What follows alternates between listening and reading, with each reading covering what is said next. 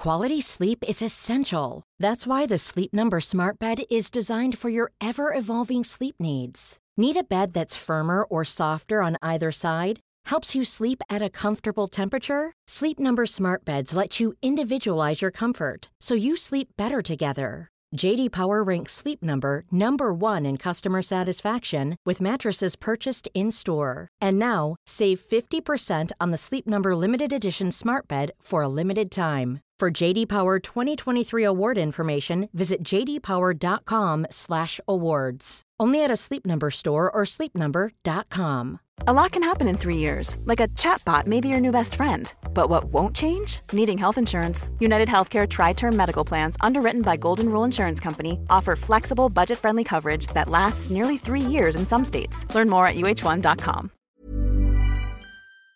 Welcome to the Cultaholic Wrestling Podcast. If you like a lot of Christmas on your YouTube, ho, ho, ho. Hello and welcome to the Cultaholic Classic. Oh, no. Cultaholics, man. Oh, no, I've already ruined it. It's Cultaholic, it's podcast. It's myself, Matthew, messed up the intro. It's Jack, it's Ross. Wow, must be Christmas. The special time of year when we get away with silly things like this. Jack, how the hell are you? I'm doing all right, Matthew. It's a busy time of year, but off soon, so that's decent. How about you? Oh, the same. Looking forward to attempting to get home to see the family. Yeah. Because they promised me that if COVID doesn't kill me, then they will if I no-show Christmas. What about yourself, Ross? I am on top of the world in all kinds of different ways. This is the last normal podcast, isn't it? We've pre-recorded the rest of the hour already. This is the last. What's the word I'm looking for? The last regular podcast of the year. No, we haven't. What's Ross talking about? The other ones will be, of course, live. Shush. So, have you done anything exciting? How do you guys feel now as fully grown adults for Christmas? Because I did not used to like Christmas as a kid, because all I'd see were my parents tearing their hair out and going, be happy. But now as an adult, I kind of like it. Now I'm fully in control of it. Getting stuff sorted out and doing little cards with people. I'm enjoying that aspect of it. What about yourself, Ross? The gift given now has become a thing I look forward more to than receiving gifts. I don't know what it is. I thought I was quite a cold, dead person inside, but I actually quite get a kick out of seeing someone going, oh, this is nice, this. You've done well there. I think it's that. Obviously, that plays second fiddle to the Christmas dinner. When I'm just now all about the Christmas dinner, I'm like, Mom, we've got to have 3 meats. I don't care about your turkey. I just don't want your turkey. I want my honey glazed gammon. I want my pork. And I want my 3-bird amalgamation kind of thing. We cook those on Christmas Eve. We have Christmas sandwiches on Christmas Eve night. And then we have the main event on Christmas Day itself. I couldn't give a toss about the rest of it. The TV's crap this year. There's nothing on TV, is there? All to do is just to eat and get drunk. Yeah. Jack? When I was a bit of a miserable teenager, started to not enjoy Christmas as much, all the same songs and all that. After my teenage years, quite enjoyed it again. You know, I realised actually, Last Christmas is a massive tune. I've been a fool all this time. And then Christmas became all about, the best part of Christmas for me were the stuff in the build-up where you go out all the time and you see people from school and your old mates and stuff. And that's not happening this year. So this year, I'm a bit down on Christmas again, sadly. Matthew, what about you? Some of the songs, when you hear them once a year, at most, it's all right. Because you could be there going, I hate bloody Christmas, drinking by myself. And then all you hear is, I don't want much for Christmas. There's something that... And all that. You can really get in the spirit of it. I'm most excited right now this year, not for the Christmas songs, but for the fact that I've got Bishop friends, Bishop Alton friends, people don't know, not people in the church. He's friends with bishops. I realise how that sounds now, people don't understand. Because it is weird, Bishop Auckland be the name of a place. But anyway, Bish Vegas friends messaging me saying, will you be around? Will you be out? And I'm like, I'll be there, but, is anything going to be open? So I might be going and doing in a Christmas Carol, Christmas of days past, and having some tins with me mates outside of Asda, because nothing else might be open. Oh, that'll be I'm class. getting myself ready for that experience, which is interesting. So if you see You see a weird guy with long hair and beard who God, that looks like Matthew if he was dog gruff. No, it's me. Looking forward to that experience almost as much. Wait, sorry, I've just remembered an excellent story, and I'll take out the names. I'll take out the names. No, yeah. Oh, it's Christmas. Put the names in. So, I feel like this isn't the person who's incriminated in the story, but I think Kenny McIntosh might have said it. Someone had booked a wrestler, and when they arrived, someone had to get sent to Asda to get weed for him. What they meant was, round the back of Asda is where the dealer was meeting them. But Ollie Sandler was in the room as well, and it was the first time I'd ever met him, ringside Ollie, the photographer, and he was like, sorry, did I hear that right? Went to Asda for your weed, does that mean you got a Waitrose for your heroin? So that was absolutely fantastic. This was backstage at 5 Star Wrestling. What a time that was. No, it wasn't, man, you liar. What? They don't take drugs at 5 Star Wrestling. This was not the event. They were referring to a past booking of said wrestler. Thank goodness, yeah. For the lawyer's use, they were talking about a situation that may or may not happened. And I'm glad that you left out all the wrestlers' names and incriminate them, but you left people you know in real life. Because they were just talking about a story they'd heard. They were not involved in the purchasing of marijuana. They were just recounting the story to me. Yes. I'd like to point out that, no, you cannot buy weed at Asda. You have to go to Lidl for that. Yeah. But you can get salted caramel Haagen-Dazs, which I imagine has the same sort of effect on you. Which I imagine. I don't like that sort of stuff, me. One will lead to the other. But the main news is this week. People are going, can we have some wrestling, please? Just as we'd finished last week's podcast, the breaking news was that Keith Lee and other big lads were being shipped off to developmental to get some retraining via Adam Pearce and Drew Gulak, noted big man wrestlers. Some added stuff there after a week of note. While some view this as an insult to wrestlers well regarded as Lee, Dave Meltzer, you know him, spoke on Sunday morning's Wrestling Observer Radio about McMahon's mindset toward the larger wrestlers and how the training sessions might not necessarily be considered a demotion. Traditionally, McMahon has liked to present his giant wrestlers a certain way. Apparently feels the brawnier wrestlers on his roster don't reflect his personal vision. And they were all back on Raw, more or less anyway, so I think when people saw that news to begin with, they were like, wait, is that them gone? And maybe that was the idea to begin with, and they went, wait, we do have Raw, that is 3 hours, and we're already struggling. No, wait. 15 segments with The Fiend. Fantastic, that's what we'll get through. Wait, so he wants to retrain them in his own way. I don't look at the big men on certainly the main roster and think, well, they're wrestling odd for a big man in WWE. So I wonder what he means. But you're not Vince McMahon, damn it. Yeah, can I just say, by the way, Jack's laugh there when we were speaking about the weed, he made it sound like I do the weed all the time. I've never had weed in my life. That's lingering in my head. I was laughing at the idea that, when someone suggests that they've never... you know what? I'm just gonna leave it. I've never tried weed ever. Well, then fair enough. I'm lazy enough. I've just had to put that out there for the kids. I do apologise. Because we are role models here. I do apologise. Ross, it's all right. Jack left your name out of the story. We're not listening. The only thing is that it's just that recently when I was doing graded for that episode of Dynamite where they went to Vegas and got high, I then laughed at the fact that Jericho was hallucinating and saw a dragon, and I was like, "That's not what happens when you're high." And then the comments were like, "How do you know?" And I was like, don't know, mate. So you are right, though. I know that no one cares about this big Keith Lee story, but you are right, though. When you're a kid, it's like all these anti-drug PSAs, and it's like, oh no, I had one toke of this marijuana cigarette, and now I'm hallucinating, and I'm going to jump off a roof. You're like, that has never happened with any of my friends or Ross. We can talk about our thoughts on weed. We're going to have a dedicated marijuana debate podcast to discuss. Yes, a strenuous one. The back of Asda will be called. I tell you what, on Patreon we should do it, because I watched Two Bears One Cave, and Bert and Tom Segura, they did like a Patreon only paid podcast, and they just had all kinds of weed obviously it's legal in LA where they are, but they did it on their Patreon service. So maybe we should get on Patreon, have a flight over to LA, and then just partake in all of that illegal doings. I don't enjoy it. Do a podcast together. I don't enjoy it. I've never been a big one. Oh no, guys, it's my first ever time on PPV predictions. I lost. What is it, Matthew? It's a smoke up. Oh no. Oh, this is horrible. Actually, a live stream of that would be funny. Just me. We'll get Ron Funches back involved. X-Pac, yeah. But anyway, about the Keith Lee thing. Lee! I don't think it's too bad personally, because I think the horror of it all came from Keith Lee being lumped in with the likes of Dio Madden and Omos, and who else was there? What were the other names? Otis was there. Strowman not. I think it was just that was people kicking off going, Keith, like, he's been doing it 15 years, he's obviously amazing. Him being lumped in there with the other lads who haven't been doing it as long and maybe can't do the things Keith can do. That's a bit unfair.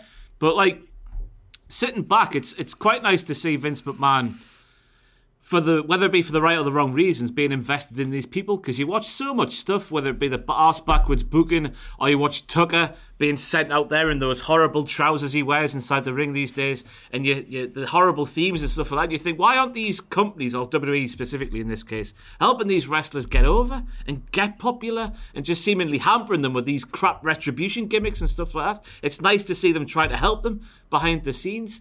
But then conversely, to bring it back, our pal Justin Henry, sent a passage from, because I tweeted out that Keith Lee's a good wrestler last Friday, and he replied to the tweet with a bit from Brock Lesnar's book, where apparently very, very, very early on in Brock Lesnar's career, Vince wanted him to work like a big, plodding, fee-fi-fo-fum, yeti kind of wrestler. And Taz, backstage, who heard this, was like, that's bollocks. It's Brock Lesnar. He can do a lot more than that. So maybe this is just Vince McMahon being stuck in the 80s. Yeah.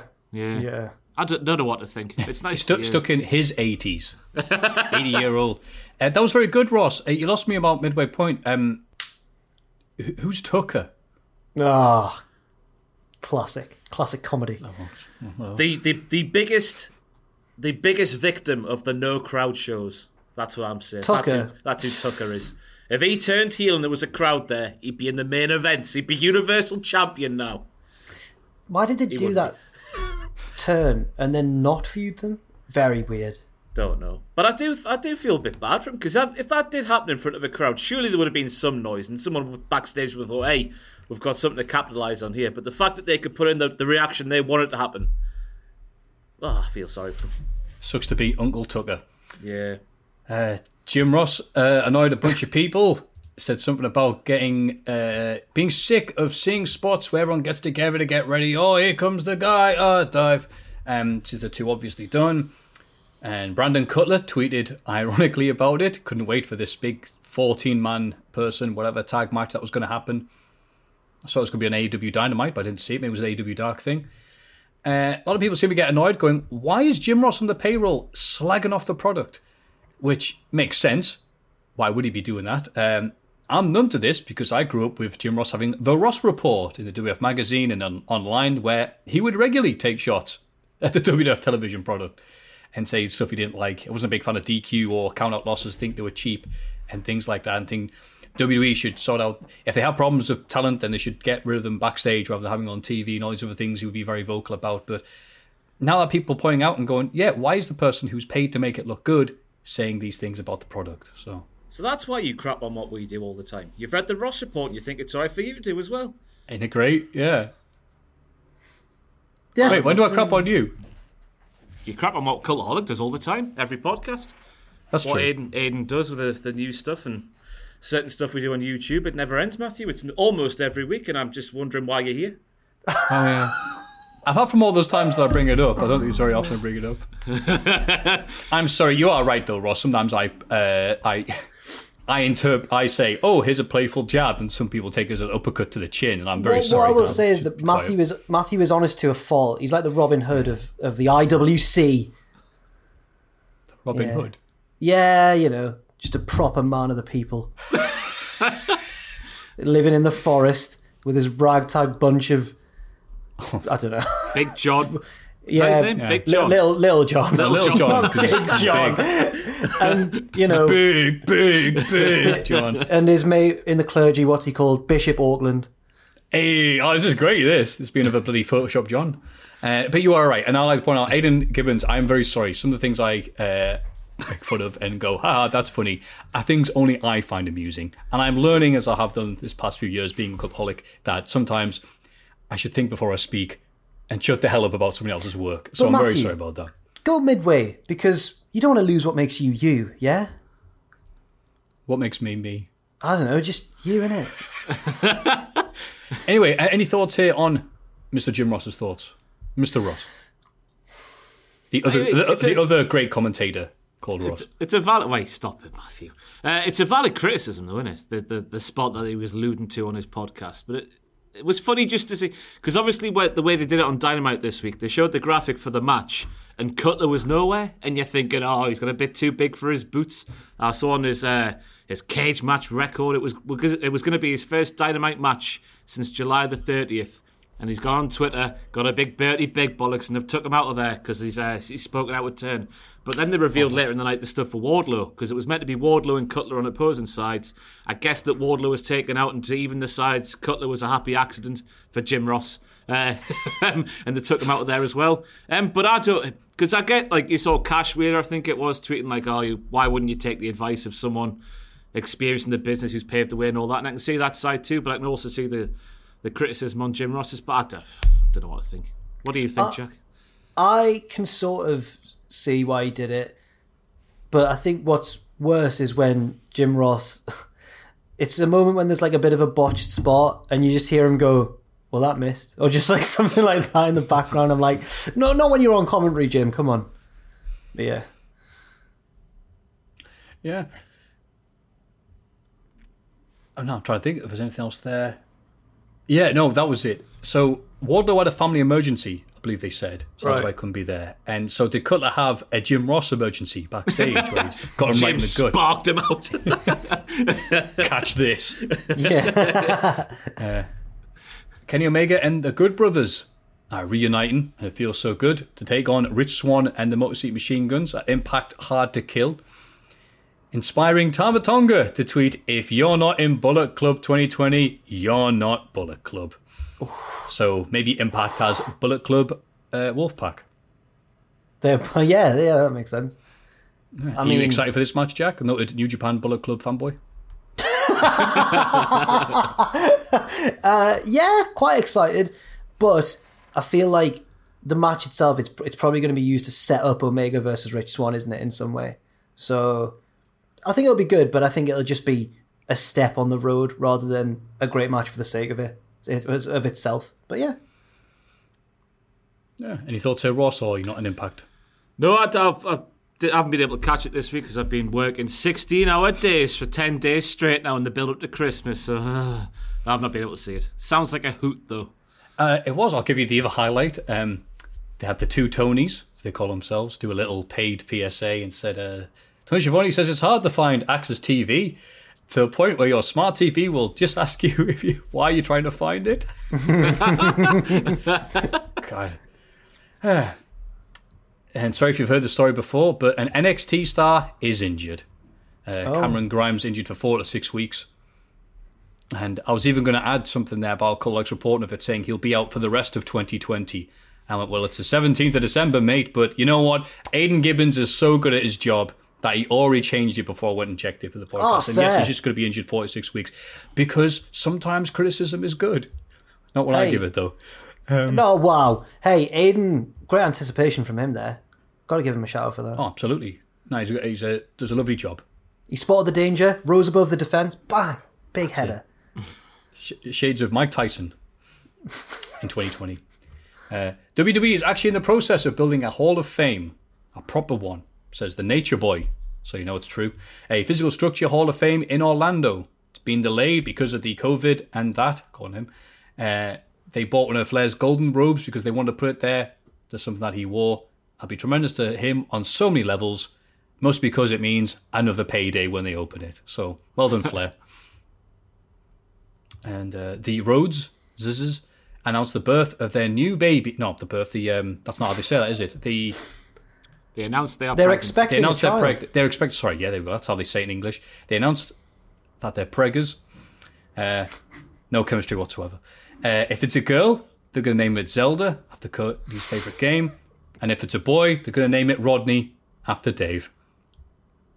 Wait, I'm confused. Meltzer. Dave Rodney. Rodney Dave. That was an Only Fools and Horses reference to the people I thought would appreciate it, and I didn't think that one would be the one to swing. How does Trigger and Cody Rhodes get together? They met a pub. When Cody was over here for 5 Star. I've never seen it. I'm sorry. Oh, this one's going on over my head. Only Fools and Horses. Like, from where I'm from, everyone knows every line of Only Fools and Horses. Like, We're it's from the Bible, north. so. Are you talking about Phoenix Knights? I'm fairly People in the familiar. north watch Only Fools and Horses. I'm They do. fairly familiar with Only Fools and Horses, but the connection between Trigger and Cody Rhodes there is and none. Brandy, There's none whatsoever. So explain the joke, Matthew. Come on, I want to know. If I have to explain it, it sucks. And I think we've established No, it that doesn't. It just I'm sucks. batting low average here. It just sucks for me, who is not cultured at all, because I should be better. What does it mean, Matthew? I want to know. Well, the joke of Only Fools and Horses is Trigger goes and checks because the the landlord's got a bet on like what Rodney's kid's gonna be called. So he goes, "Oh, Trigger, go ask him. You know, why asking me? Because then I can bet on my own quiz." All right. He goes, "Oh, so we're gonna name the kid?" He goes, "Well, we're gonna name it Sigourney after the actress. Or if it's a boy, he's gonna name it Rodney." And he goes, "Oh, why is that, Dave?" Because it's my name. "Oh, all right." So he goes and tells the barman, "Well, Sigourney if it's a woman, and if it's a boy, they're going to name it Rodney after Dave." Oh, right. I'm very sorry. There I you go. thought No, it's fine. Again, That's fine. my bubble, and it's amazing because in wrestling you can be online talking to people and think everyone's thinking one thing. Turns out no, you're just in that bubble. In my bubble, everyone I know, even Northerners, know Only Fools and Horses. So, well, the good stuff, not the bloody Christmas specials from the 2000s. But so yeah. Please let me know if people know Only Fools and Horses. By the way, that'd be a great thing to know on Twitter. That is a funny joke. Thank you for explaining. The other news to end on before we get to the real wrestling and stuff. Monday Night Raw this week drew 1.52 million viewers. That's loads. That's a huge number. It is in 94. It's the lowest rating ever for Raw. And Garrett Kidney on Impact on Twitter said, "Fun fact, 95 episodes of TNA Impact on Spike TV had more viewers than this week's Monday Night Raw." Bloody hell. God, I wonder why it was so they're- bad.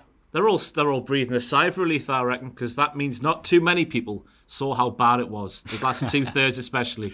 Because the first third, it was nice. There was 2 long matches. There was lots of good stuff happening. And the second 2/3, I don't know what you two think, but it was too much wackiness even for me, and I like silly bollocks in my wrestling. It wasn't the silliness for me. It was the quality of the silly. Well, we'll get to it. We'll talk about it during. We what will, happened this but week you in know wrestling. what? We've talked about too much wrestling. We should go to the next bit that has nothing to do with wrestling. Yeah. The Hall of Fame. Oh, I haven't got one. Have you got one? Shut up! Are you keeping that bit in? Why not? Everybody get excited for the Cultaholic Hall of Fame! The Hall of Fame. And in condescending order from last week, Jelly? I forget how it's pronounced. I think it was Yelly. Yelly. Oh, Yelly. Yelly. Yelly. Yelly Marble Runs, 26%. That was a hell of a YouTube channel. Subscribe to it, so it's a winner in my heart. Oh, have you checked it out? Oh, absolutely, yeah. I don't want to get too much into it because it looked Yeah. like, reading the comments underneath it, it's like, the bloody comments after you tweet something about AEW. It's like, it's very, Very partisan. territorial. Oh, Very absolutely. partisan. I guess we got the big follow from Yelly himself on Twitter. Go on. Me. Yay. Whoa. What a So week. happy. Scott Steiner kills Twitch. 20%, but no, he didn't kill Twitch. He saved Twitch. He united Twitch. This is what you wanted listed. Oh, did I say that? Oh, Yeah. it's my fault. It's my fault I didn't win then. 27%. The clear winner by a country mile. Wait, it's just typed up. Nameless Irishman from Morrison's and Biker. 47%. Is that twice he's won then? Is he a two-timer? No, I think that was the first time I nominated him. The second story I had about him, but the first time he was nominated for Oh, the I Hall of see. Fame. Fantastic. Well done, Nameless. He deserves that. Nameless I'll have to catch his name the next time. He's a worthy winner. The Thrilling Trilogy. We've got to see how that ends. But Ross, congratulations as the proud winner. You may go first this week. I'm going to go for this. I don't know if we can use the audio, but This is ITV News at 10 with Mark Austin and Julie Etchingham. Good evening, paedophiles. the importance of a comma, whether it be written down or spoken out your mouth, demonstrated perfectly by Mark Austin, live on the News at 10, Channel 3. I believe it was 2013, although I'm not too sure. But it certainly never gets old, that clip. And I rediscovered it yesterday and I shared it at 10 p.m. last night at the time of recording. Wednesday it would have been when I shared it. Fantastic. Imagine being on, national TV. I don't know which one's bigger, the ITV News or BBC. I presume it's BBC. Let's just say the second biggest 10 o'clock news programme in the UK. And you've said that. Good evening, paedophiles. Very confrontational from ITV. It's a good one. There was another one that went around. I forget which channel it was and which presenter, because a lot of them do it. They go straight in with no comma, like it's Keemstar, straight into the news, And it's like, I'll make up the name. Good evening, Rodney Rhodes. What was it? Rodney Rhodes. Kidnapped at birth and forced to breed children. Like, you went straight into the first story. But normal people don't speak like that. So it's like, it's seamless. I really admire, since starting this job, I really admire live television presenters. I don't know how they do it. It's actually, I know they've got an auto cue, but to talk without making a mistake for a whole show, it's outrageous. It's the roving reporters I can't get my head around. It's the ones you see on Sky Sports News outside the Everton training ground, and they stand there speaking very fluently for upwards of 10 minutes without thinking. They don't have an auto cue. They're amazing, them. They should be paid more than Mark Austin sat on his arse just in front of drunk football fans as well. You're right. Sky Sports News, they've got nothing but the best presenters. It's a goal! I don't know, to be honest with you, Jeff. Oh, that was a classic moment. Yeah, it's good that you said that. You don't know if it was which 10 p.m. news show it was, because I'm trying to think and then what the themes are. ITV News at 10's the one that goes. What are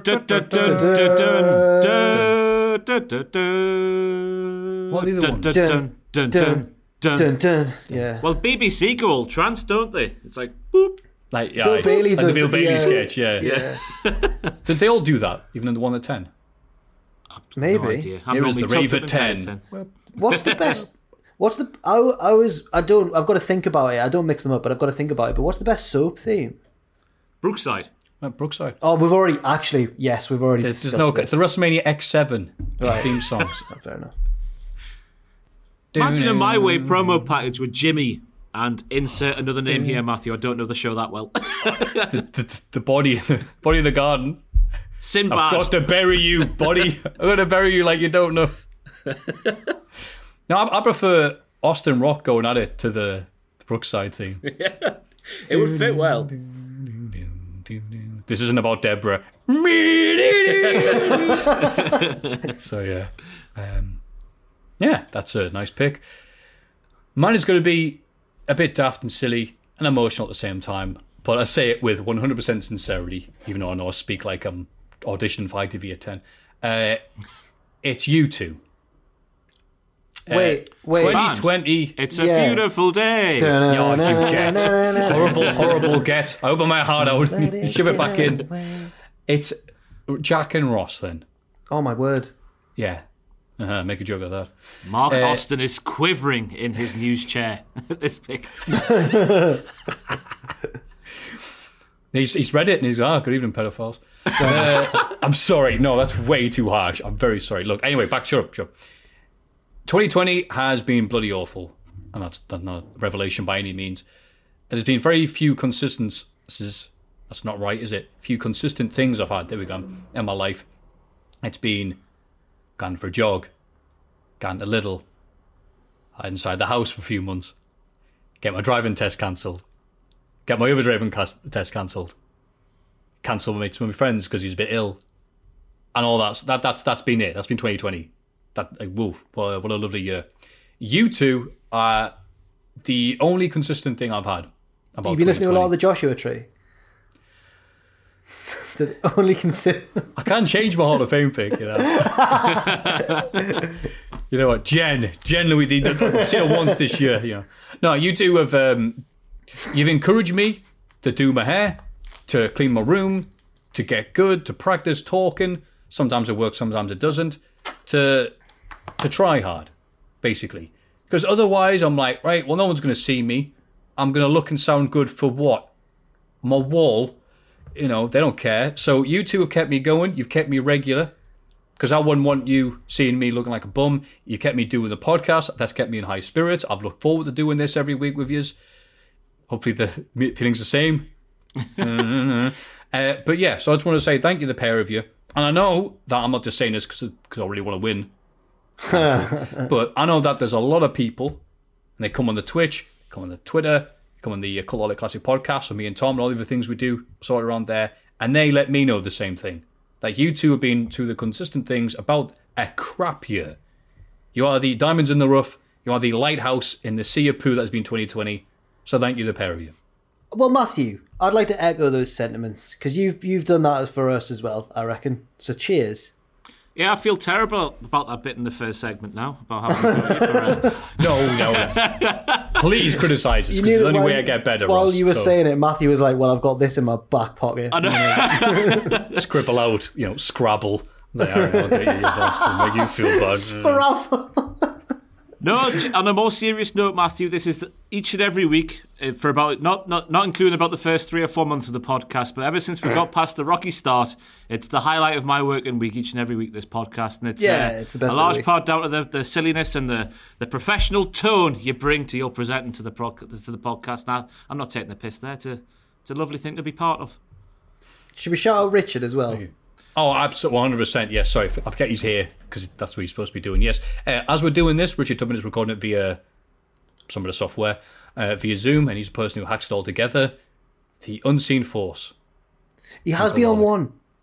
We got him on camera very, very briefly for one podcast to clarify something, and then off he went again.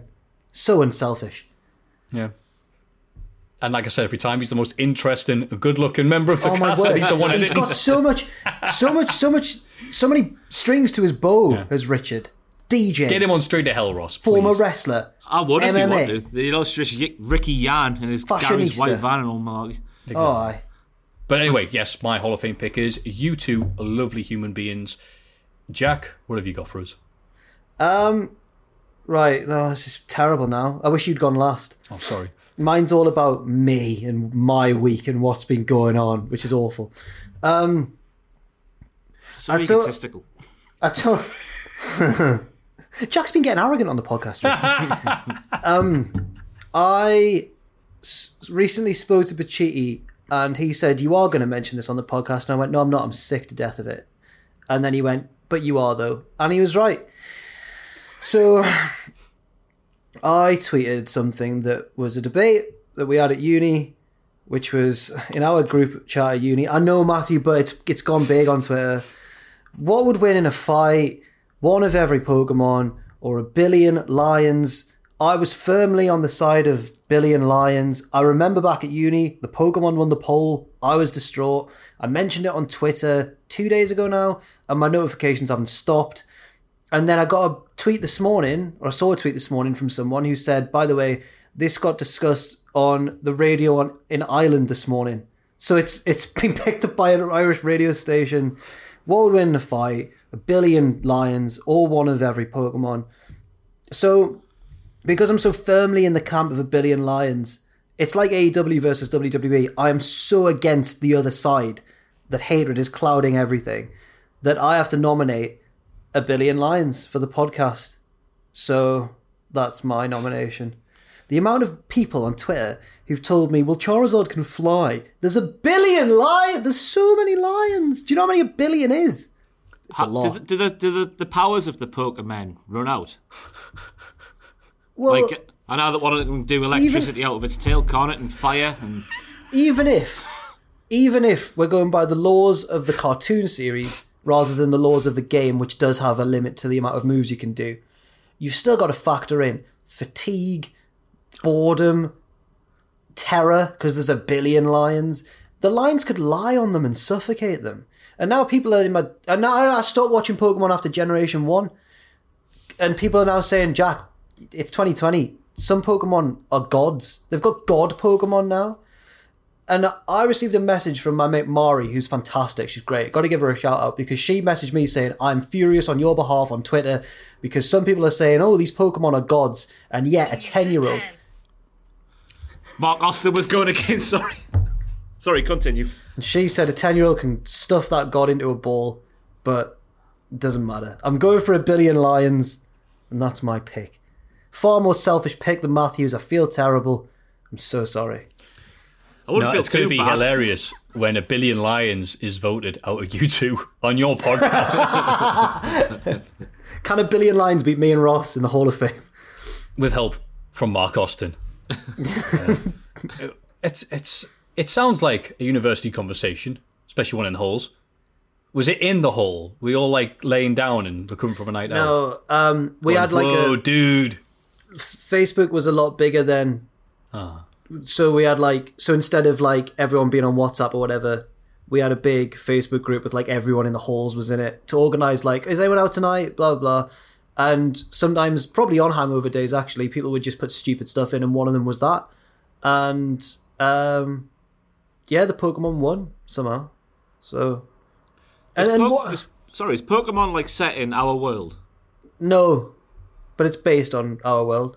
Based on our world. Because Yeah. I was thinking, like, if the Pokemon spread out around the world and each one of them was taken on, say, I don't know, 25 million lions at a time, maybe Exactly. No, exactly. Do you see how ridiculous it is? then. Yeah, maybe then they could win, yeah.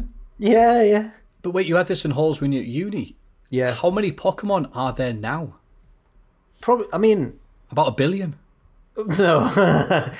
My favourite reply, because there was loads of people tweeting me getting far too finicky. And, oh, God. And this is coming from someone who's sad enough to talk about wrestling for a living as well, right? But, what's he typing there? What are you doing, Matthew? Just see how many Pokemon there are. Oh, 932. that's a smaller number than 1 billion.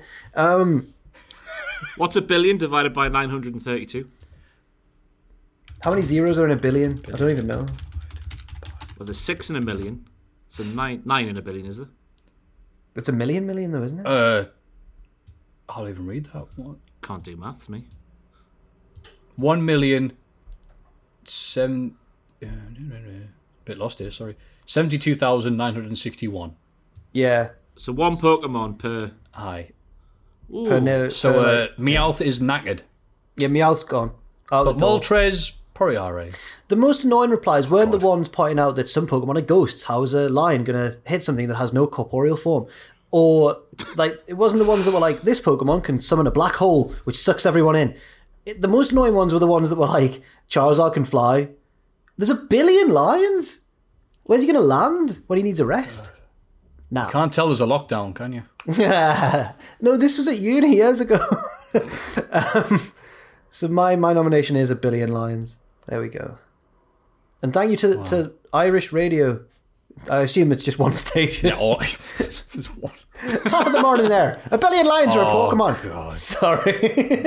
I was wondering, why is Jack going to do an impression of an Irish radio station? And the answer was yes, of course. Why wouldn't he? I'd like to remind everybody I'm an 8th Irish and therefore allowed to do the accent. I'm allowed to say that, says Jack. Well, we have Mark Austin. Could you just say that on the break? No, it'll be Go on. listed on the thing. Mark Austin, : speech mark. Good evening, paedophile. Okay, fantastic. You two lovely gentlemen. You put Jack and Ross, you put lovely gentlemen, you can put you two and do your crap puns, you can do whatever. And 1 billion lions. Yes. Courtesy of Jack. Those are your 3 lovely Christmas edition of the podcast picks. If you'd like to vote for them, don't worry, you can. Go to patreon.com/cultaholic and place your bets there. That says, this week in the wrestling, it's this bloody week in the wrestling. This week in wrestling. SmackDown. The show begins with a contract signing for the SmackDown Women's title, but Carmella is nowhere to be seen. Sasha discovers that there is no contract on the table. Carmella appears on the Tron with the contract and gets her assistant deliver it to the ring. Not Well, her sorry, assistant, Matthew. sorry for writing assistant. Her What's it? sommelier. Sommelier. Sommelier. A sommelier, what's that? Sommelier. I don't know, Matthew. I'm from Morpeth in North. I think it's Somebody from Somalia. yeah. It's just someone from Somalia if you're posh talking to them. Oh, you're a sommelier. I think that it's a wine pourer or a champagne pourer, a drink poorer of some sort, maybe. It's someone who Carmella, it would appear, has the sex with. What? That's what she said. It's a guy who pours her champagne and sends her messages and anything else I want. Oh, wow. Did you say it like that as well? Yeah, did a bit of a sassy laugh at the end there, Matthew, eh? How's She just meant Corey? get spiders out the bath. I've found a definition. According to Wikipedia, a sommelier or wine steward is a trained and knowledgeable wine professional, normally working in fine restaurants, who specialises in all aspects of wine service, as well as wine and food pairing. I never get that, me, when you go to a restaurant. I've never done it myself, but when you watch people on the telly go to a restaurant, you're like, you order fish, and you're like, oh, that'll go lovely with a drop of white wine, or whatever it is, whatever the combination is. Matthew, you're nodding like you know what I'm on about here. I know, yeah, I'm full agreement with you when people go, well, what's the best white wine to go with this pasta linguine? And I'm there, like, probably at Christmas we'll be doing this. We'll be having Christmas turkey and everything else. And my brother will look it up, the Kraken he's got for Christmas. God, get in, that works perfectly with that. In From Russia with Love, James Bond works out who a Russian spy is because he has chicken with red wine or something. And Bond's like, that seems a bit off to me. Yeah, it's awesome. Anyway, the Sommelier, if they have a tag team, the partner will be Somali B. Deliver it to the ring. Sasha isn't happy and charges Carmella to have the title match tonight instead. Carmella agrees and Sasha beats up her assistant, says it, to make a point. Ooh. We've had a lot of time discussing Sommelier there and nothing about the angle, and we'll keep it like that. Backstage, the Street Profits talk about how they're more than just a comedy act. Montez Ford then loses to Dolph Ziggler. Wow. That has been so harshly typed out. I love it. Dolph Ziggler did get a good line here. He says, of course you're a comedy act. You're the least funny thing since my stand-up. Oh. And I think that's harsh on Ziggler's part as well. Because I watched him do a standoff off with a lady on one of those TV shows where you stand on the stage opposite someone and spit bars at each other. And he was good on that. Can't remember what the show was called, a few years ago now. Was it Last Comic Stand? Oh, no, wait. No, probably not. Something like that. Along those lines. I'm surprised they haven't made more of Dolph Ziggler's thing into comedy on TV, where he does like a last comic standing match. Where he has to like beat up his opponent, then a count of 10 has to do like a funny bit. We saw a bit of that on AEW later on, actually. In a way. Okay. Big E and Apollo Crews mock Sami Zayn backstage, who was complaining about getting no respect as IC champion. No respect. He faces Big E and beats him via count out in sneaky heel fashion. No one cares about that match. He had that t-shirt. Mm-hmm. That little squiggly line drawn t-shirt. And that a day later was then on sale from WWE. Could you imagine buying one of those for whatever it is, 25 quid for a WWE t-shirt these days, isn't it? Something like that. Just go to Primark and make your own. That's what I would do. Would you not? Well, I was so cynical. I saw that in SmackDown and I thought, they did this with B-Team. Yeah. When they use the crap t-shirt and make a thing of it, now it's basis around a match. And then they, via the popular demand of Twitter, we're making it for real. And it's like, I look at that and just go, it's so forced. But everybody else is going, Sami Zayn squiggly line drawing t-shirt. Gimme. So who am I to say anything negative? You're Matthew. Yeah, I was waiting for Jack to say something, but I'll have that awkward silence instead. I was going to say that I was quite annoyed during WrestleMania 35 when they put Kofi's new championship shirt on sale during the match with Bryan. I think that was a grossly over-exaggerated point by Ryan Satan. Because who the hell was on bloody WWE shop.com during bloody WrestleMania? Someone was, and then it went around Twitter. See, one weirdo was buying merch on the website as he's on. Imagine if it was me. That's not WWE's fault. Okay. They could have just waited. WWE. Sorry, Tony. You shill. Stop it. Kevin Owens cuts a promo involving tables, ladders, and chairs, saying that he fights for his family. But Roman gets his family to fight for him. Jey Uso shows up and attacks, but Owens predictably puts him through a table because it's Jey Uso. Reigns and Heyman enter, but makes Owens come out after him. He does they walk back and then Owens had to go after them. Yeah. You're painting a lovely picture. Sure. Roman addresses Owens' family and warns that he'll take food off their table. After ladders, chairs. Yeah. I get why they did this. I know why they're doing this. I love Kevin Owens and I love Roman Reigns' entire shtick right now. But all when Kevin Owens was talking about how hard and sturdy the table was, all I thought of was Trish Stratus when she was trying to play mind games with Bubba Ray Dudley back in 2000. And it had nothing to do with families. Well, making families, maybe. It was all about the tables have to be hard. Big tables are nice, but medium ones, and all this stuff there.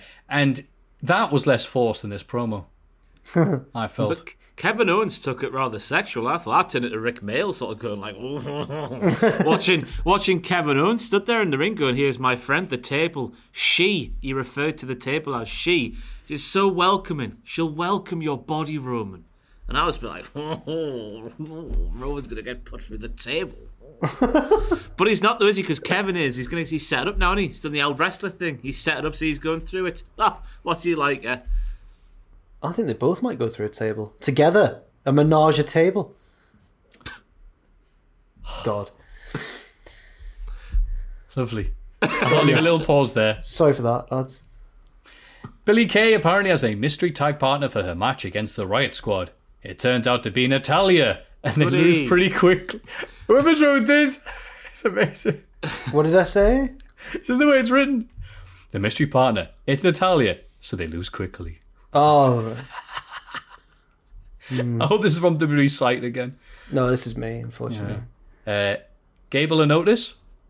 Gable is now Otis' tag partner, the only one he's ever had. Lose to Cesaro and Nakamura after Gable demands to be tagged in and messes it up. Womp womp. Afterwards, Gable blames Otis, but said it was a good learning experience. Otis is confused, because he's fat and dumb, like a 1960s Hanna-Barbera character. We're in such a weird time in the wrestling, though. It doesn't really apply to Gable and Otis so much, because I prefer Gable to Tucker. But, like, the Iconics split up a tag team, and now they're both involved in, like, way worse tag teams. Yeah. It doesn't make any sense whatsoever. I agree. What do you think they'd call Otis if they had the ability? If Vince McMahon had full reign, would it just be like big, stupid fathead or something? It would be like, duh. Yeah, it's just duh. Making his way to the ring. Duh. Just before the main event, Baron Corbin reveals that the Forgotten Sons are now called the Knights of the Lone Wolf. Hoorah! Hoorah. Ow! And apparently he's no longer king.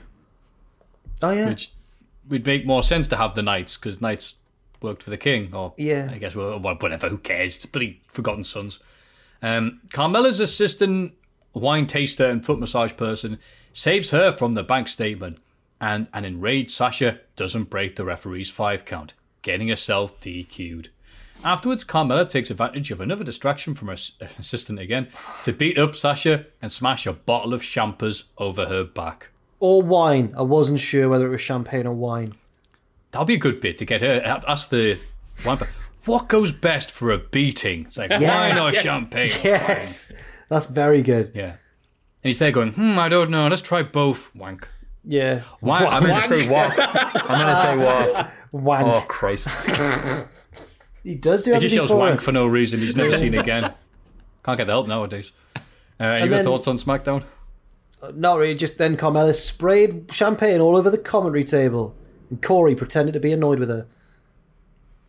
That's it. Oh, yeah. Yeah, I will say one thing. Wasn't Big E meant to be getting a push around this sort of time? Yeah, saved off the important shows. Like Rumble. He wasn't even on... I thought he'd be like a Soul Survivor, a Survivor Series or something, but he's losing to Sami Zayn by count out. He rarely shows up, and when he does, he's backstage trying to be funny. What's going on? All right, then. I don't know. It is strange, because he was missing for large periods before Survivor Series as well, wasn't he? Yeah. Yeah, it's strange. I don't know if they're going to go for maybe a shock Royal Rumble win or something like that. I don't know. Because what was Drew doing this time last year? I can't remember him doing much, was he? He was doing promos on Raw that were getting over, and he was kicking everybody. No, he's doing more than Big E is then. Oh, yeah, sorry, yeah, you're right. But I think they're marinating him while they're seeing what they can do, if anything, with the oldies. Because Goldberg's going to come up. People still want The Rock versus Roman Reigns for some reason. Oh, because Don't see benefiting anybody. Oh. They're seeing if the Ultimate Warrior's still got it and all the other things. And if they say no, they'll just be forced to go with Big E. So I think you'll just give it some time. Okay. Monday Night Raw. Miz reads this is good. Miz reads from a children's book called The Nightmare Before TLC, as Styles and Morrison act out the upcoming TLC match in front of him. Morrison is playing Drew, so you can probably play how that sounds in your head. Styles definitely messes up the climatic line, by the way. Yeah. You think so? Yeah, it was meant to rhyme. Because it was like, Miz said something along the lines of, and then AJ said, when the time came, and then AJ says, this is the end, Drew, of your title run. And it was meant to be rain, I'm I pretty thought it was sure. like the joke. Oh, really? Because everyone else has rhymed like, Duloc is, face. Yeah. The exact lyrics. Please keep off the grass, shine your shoes, wipe your face. Face. There you go. Yeah. You said it much better than me. Thank you for remembering all the lyrics. But yeah, you're probably right there. Anyway, Styles is enjoying the story, which ends with him murdering Drew with his own sword. But Miz adds on a chapter where he cashes in the briefcase, and AJ isn't happy, and they argue. Sheamus comes out to mercifully put a stop to this. Oh, that's a bit harsh. And I wasn't a fan. I saw people like this. I wasn't really a fan. And threatens AJ, who throws a Christmas tree at him and escapes. Sheamus launches a Christmas present at Styles and nails him in the head. Great segment. Everyone looked cool and strong. That was sarcasm because I really didn't. Maybe I was just salty okay. Maybe I was just salty that day when I wrote that. You know what? My expectations for Raw are usually down here. So when Miz came out and did this and all rhyming and acting out stuff, and for once I didn't mind Morrison. I know he legit annoys you when he's supposed to be annoying. But when Morrison was doing his thing and it made sense for it, I was actually all right with it because at least it was something different and, fitting the Christmas thing without being too... But I can see why people would hate this because we saw the reaction to, MJF and Jericho hamming it up, so they probably thought the same for this. I will say, they did well with what they were given. Like, Miz did, they performed it as well as they could, I think. Yeah.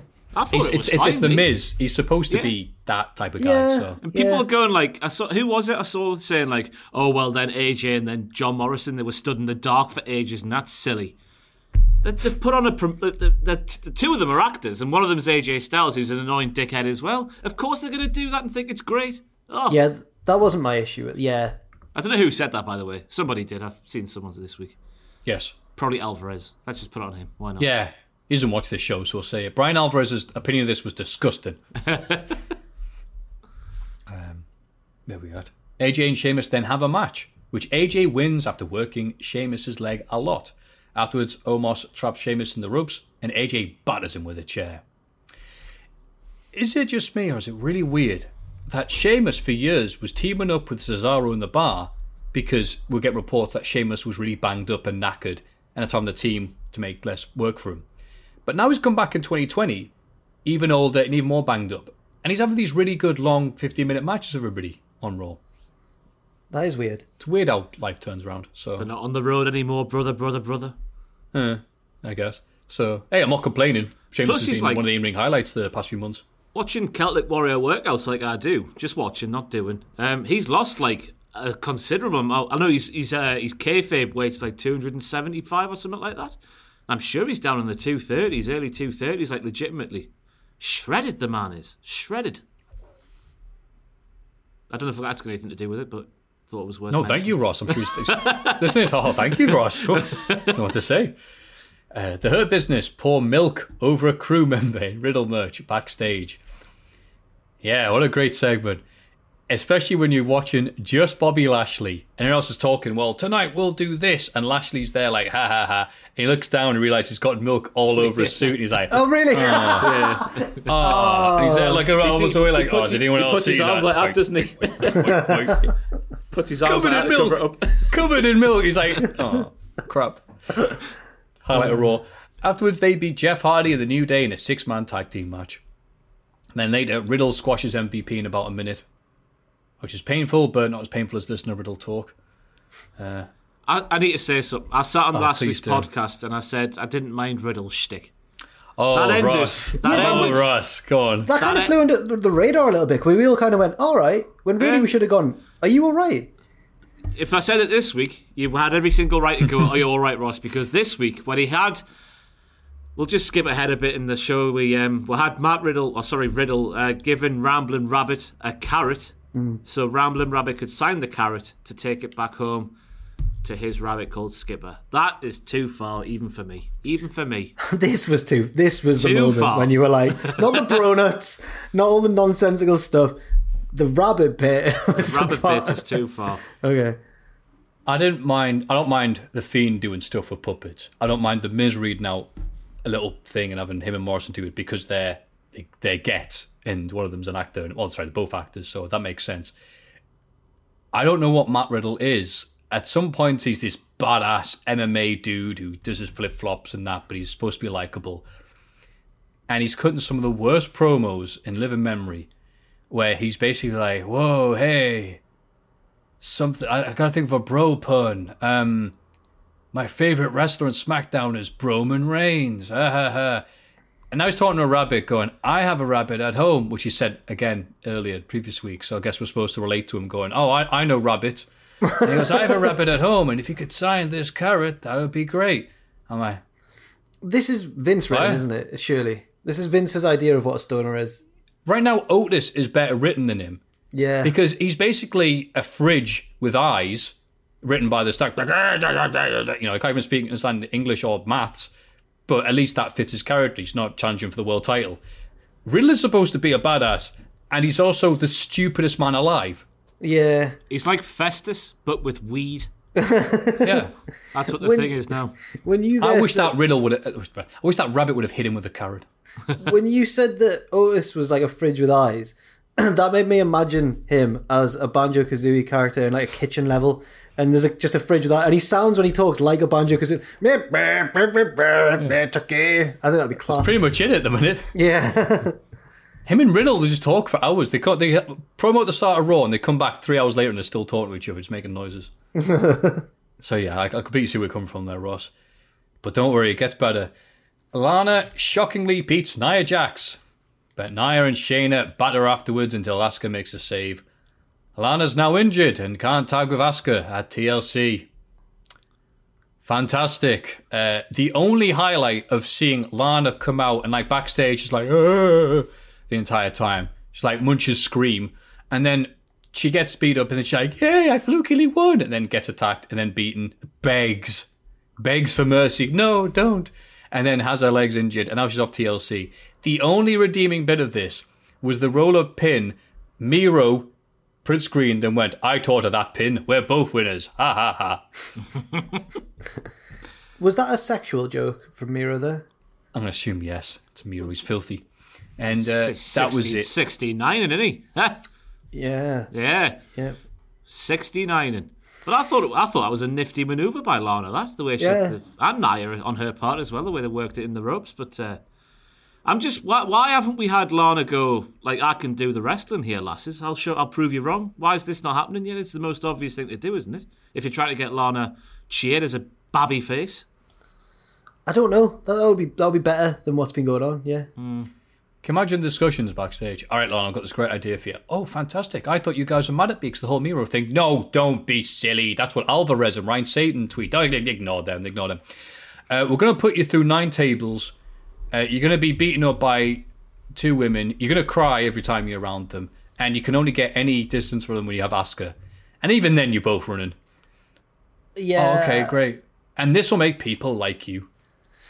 I feel like this decision was made because me and Tom were talking about how weird this was on the news one day because Lana's been taken out of this... pedophiles. Lana's been taken that's a out... different news. I'm sorry, Jack. Lana's been taken out of this storyline ahead of the pay-per-view when she is the centre of the storyline. It's all about her and she's been taken out of it and the story's continuing without her. So the only thing I can think is that it's for a return. So we've been saying, like, in the predictions, it's me, Tom, and Sam this week. Me and Tom have both said it'll probably be Charlotte. Sam hasn't made his predictions at the time of recording, unsurprisingly. But, you know. What's he like, eh? What's You bastard. Probably just going to see what everyone else thinks. I bet he goes for Charlotte Flair anyway. But other candidates could be Eva Marie, perhaps. Could it be Sonia? I saw theorised on Twitter as the mystery partner. Who knows? I saw someone saying Naomi there was an actual reason behind it and a link between her and Asuka that I can't remember. Fair enough. I'd like to see it be Naomi as well. Did I freeze there? No, you're alright, you're moving. Oh, you two froze. Oh. Tantalising. We warmed up around you. But you're right though, Jack. The whole thing is about Lana and she's not in it. Yeah. Awesome. I can't wait. It'll be bloody Riddle. Oh, me and Asuka will have... Oh, I think of a bro pun. Where the Japanese bro saws. Oh. Yeah. There you go. She's not even called... That's Tajiri, not Asuka. She's the Empress of Tomorrow. What have I done? Doesn't matter. Asuka does the Tomorrow, bro. Yeah. Have you not seen the rating? Have you not seen the rating? No one's watching. Yeah. Fantastic. Later, Shayna faces Dana Brooke, but loses via DQ when Nia shoves Dana off the... Oh, it could be her, isn't it? They try to beat Dana down, but Mandy Rose makes a save for kendo stick, and Asuka joins in too. Oh, well, yeah, it's one of them two then, isn't it? No, because they're a tag team already, Mandy and Dana. Oh, yeah, you're right. You want to break the foundations of the prestigious women's tag team title division. Also, man, Dana was kicking Shayna's ass. Oh, no, that was last week, wasn't it? Was it? No, this week she was taking it to her, then it was almost like... Oh, is this later on? Maybe. When did Dana have a match with Shayna? Maybe that's still to come in the notes, actually. That's what you're I've on just about, read it innit? then. Yeah, that's what you're on about. Oh, right, yeah, Dana was kicking Shayna's ass. Yeah. And Shayna had to be saved by Nia. What has happened to Shayna? Wait, so Dana had aggression on opponents and she looked strong. Yeah. Boo! Boo! Wait, I'm confused. Why is that? Oh, sorry, I was reacting how Dewey thinks I'm supposed to react. Because obviously I'm supposed to cheer when Lana gets destroyed every week. So Dana Brooke getting offense on someone is a bad thing. No, it's a bully getting her comeuppance. Shayna Baszler deserves that beating. Oh, okay, right, cool. Just write that down. Since when could Dana hand it to Shayna in kayfabe? I don't understand. I reckon in some point in the end of 2014, coming into 2015, I reckon it was possible maybe then. Yeah. But that's it. Since then, no. I was saying I wasn't expecting you to actually answer the question. That was really good. No, because remember a period of time where it looked like the future of WWE was Dana Brooke on the women's side and Apollo Crews on the men's side. I'll never forget that period of time. You know what NXT do, like the end of year award things, and they have that book thing, and it's like who's going to be the next golden goose? Essentially, I don't know what name they called it. And one year it was Apollo and Dana, and I was like, yippee. Was Dana around in 2015, 2014? Oh, she was with Emma, wasn't she? Oh, yes. Christ. Anyway, Elias introduces his new bodyguard, Jackson Riker. Yay. You know, the guy from Forgotten Sons that no one wanted. The 24/7 division interrupts, and Ryder takes care of them, by Jove. Especially Gren Metalik and Akira Tozawa. Especially the non-Americans. Okay. Strange that. Weird. Moving on. Miz and Morrison beat Keith Lee in a handicap match. Boo, it says here. Well, of course. People have made a big deal of this, I guess because of the news beforehand. But it's a handicap match. I always thought it was okay to lose them. It is, Matthew. I thought this. But then you remember who beat Miz and Morrison in a handicap but 2 weeks ago or 3 weeks ago, whatever it was. And it was Drew McIntyre. But he's the champ. Why not? But if you think, just looking at the wrestling, Keith would be on not the same level, but touching distance of a Drew McIntyre. So that immediately, just the semantics and what you take from those one person winning and one person losing, he's way below Daddy Drew, isn't he? Also, Matthew, I will say, even if it's fine to lose a handicap match, why book Keith Lee in this to lose? Isn't like Big E, isn't he supposed to be having a push around this sort of time? It just proves that all wrestling news is bollocks. No, just Alvarez's. Mace beats Ricochet. Good God. After distractions from the other members of Retribution. Afterwards, Ali tells Ricochet this doesn't end until he joins the group.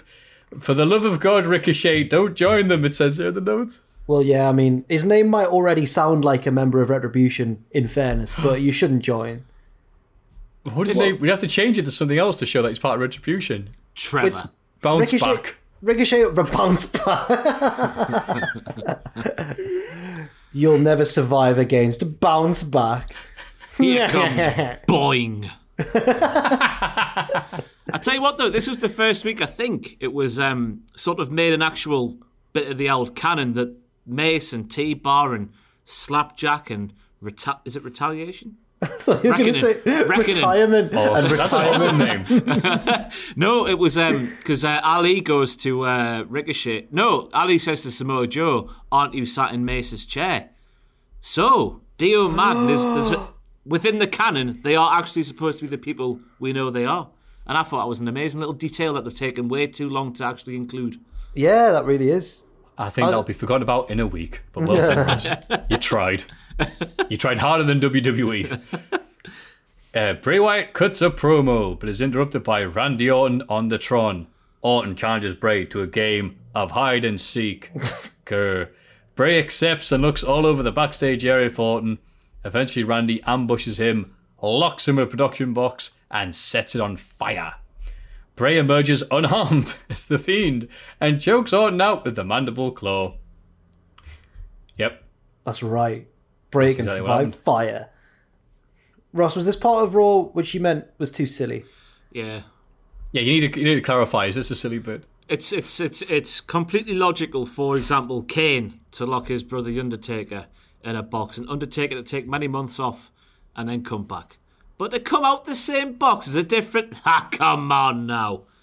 I didn't care for Randy Orton challenging anybody for a game of hide and seek to begin with. But yeah, this just came soon after Riddle and the Carrot, and it was too much for one show. Too much for one show.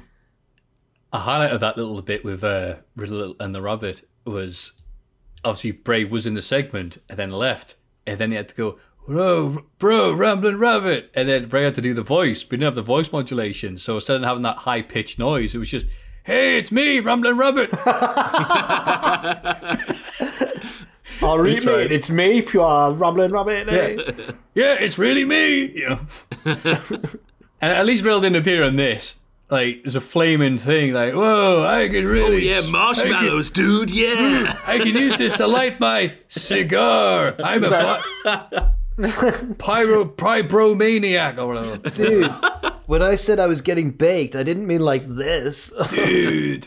He's just there in the background making stupid noises as Bray and Randy beat each other up. He's just Poochie. Whoa. He's Poochie.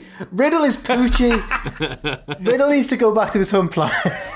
Gnarly. Yeah. Isn't there a rule on that episode of The Simpsons? It's something like, whenever Poochie's not around, other characters should be saying, where's Poochie? Riddle is Poochie. I've decided. Yeah. Where are we at? Wait, no. Next week, someone's like, hey, Riddle, do you have something to say? Yeah, I do. I'm going to get high. Ooh. And then the main event of the go-home show before TLC. So guess what, lads? We end the show with a ceremonial WWE Championship Ascension ceremony. Yes. Named the TLC match, blah, blah, blah.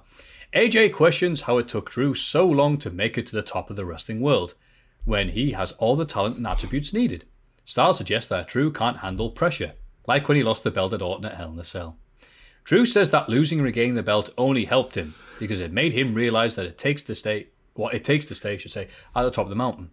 Drew knows he'll beat Styles, even if the stipulation plays into AJ's hands.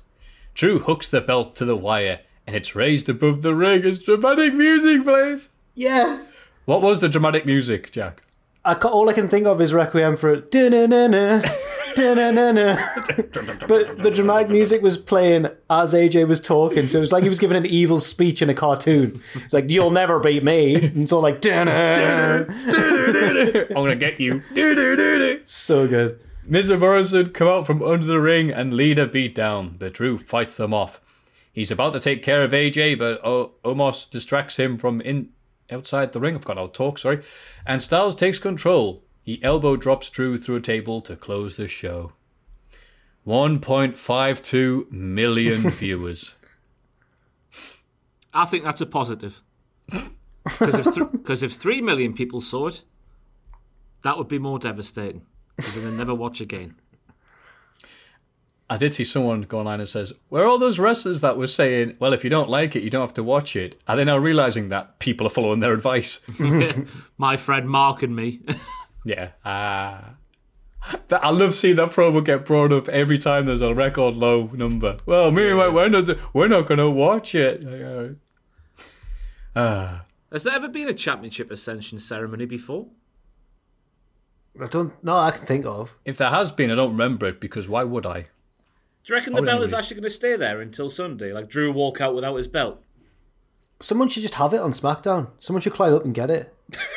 I'm the champion. The Great Khali. Yeah. Shades of the Punjabi prison. Drew comes out and goes, where's my belt? Sami Zayn's running the back with a badly drawn shirt going, ha ha ha. All property is theft. AEW Dynamite. Hangman and the Dark Order lose to Matt Hardy and Private Party after Matt steals the pin from his teammates. I'm digging the Dark Order Hangman stuff where the Dark Order have gone, let's team up with you. Nah. Nah. Nah. Oh, alright then. And they showed up with little matching Hangman outfits, got together, and it coincides with the other little highlight of this thing, which is Matt Hardy, probably with the heel turn of 2020, which is after beating Sammy Guevara, the deletion, whatever, 2 weeks later he showed up on AEW Dynamite. It's like, I'm a heel now. Yeah. It's fine, he's got 25 gimmicks, Matthew, it's fine. Yeah, and 24 of them are copyrighted by WWE. Yeah, I don't enjoy this Matt. I enjoy the Matt Hardy we saw on this week's Dynamite, but I don't enjoy the changing nature of the Hardy from week to week to week. Don't enjoy that at all. Sorry, Tony, as shocking as it is to say. Don't like something that AEW did. It's alright, after all the positive things we said about Raw, I'm sure WWE hiring us. I like the part where John Silver it's going to sound filthy, rode Hangman like a horse in the middle of the ring. Bareback. Long John Silver. Because Hangman was like, you'd expect him to be really grumpy in this match, like Rollins whenever he had a team with the New Day. But Hangman, there was a wry smile at times. He was starting to enjoy it. What are they like, yeah? That little John boy, what's he like? Yeah. He's that one introvert who doesn't want to come to the party, even though he's telling them to have a good time. And as soon as he's there, he has a good time. And I was like, tell you. He's Charlie the Unicorn. And the other two are the other two. Wow. Yeah, emo. So references world. 2005 MSN. Also, I think Reynolds needs a shout out because he was good in this match, and we always forget about him because Silver's so good. And Matt Hardy hit a draping twist of fate from the inside of the ring to the outside, and John Silver took it like a badass. I couldn't believe that. He hurt his knee. On every other bit of his body in that spot, but good man. Cody, after revealing he's going to have a Ben, had a hilarious Only Fools and Horses reference. Cody then beats... Oh, no, dry eye in the house. Cody then beats Angelico, but Team Taz interrupt the celebration and go to beat him up. The lights go out and Sting saves him again. Powerhouse Hobbs looks like he wants to fight Sting, but Team Taz drag him away and they leave. Sting glares at Darby up in the stands. Match was alright, but after this segment, all of Team Taz are out there. Even Baby Taz is there. And Sting comes out, he's like, it's Sting. And then he leaves. I was just begging for Team Taz to come out and going, oh, he's gone, and then beat up Cody.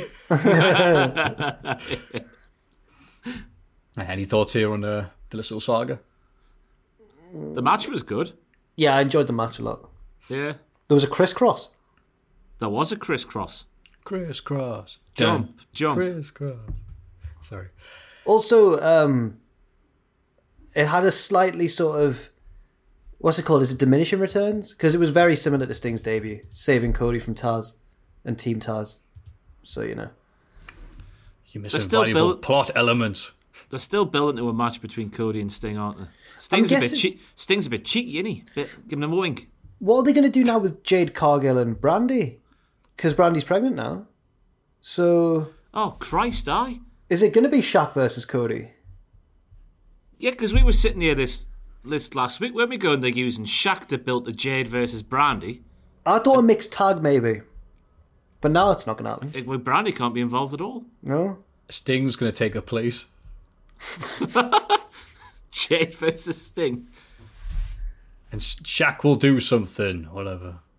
God, I have Such no a idea what's happening weird, there. such a strange timeline is developing. Yeah.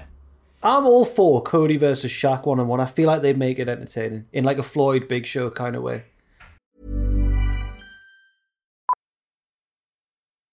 Millions of people have lost weight with personalized plans from Noom. Like Evan, who can't stand salads and still lost 50 pounds.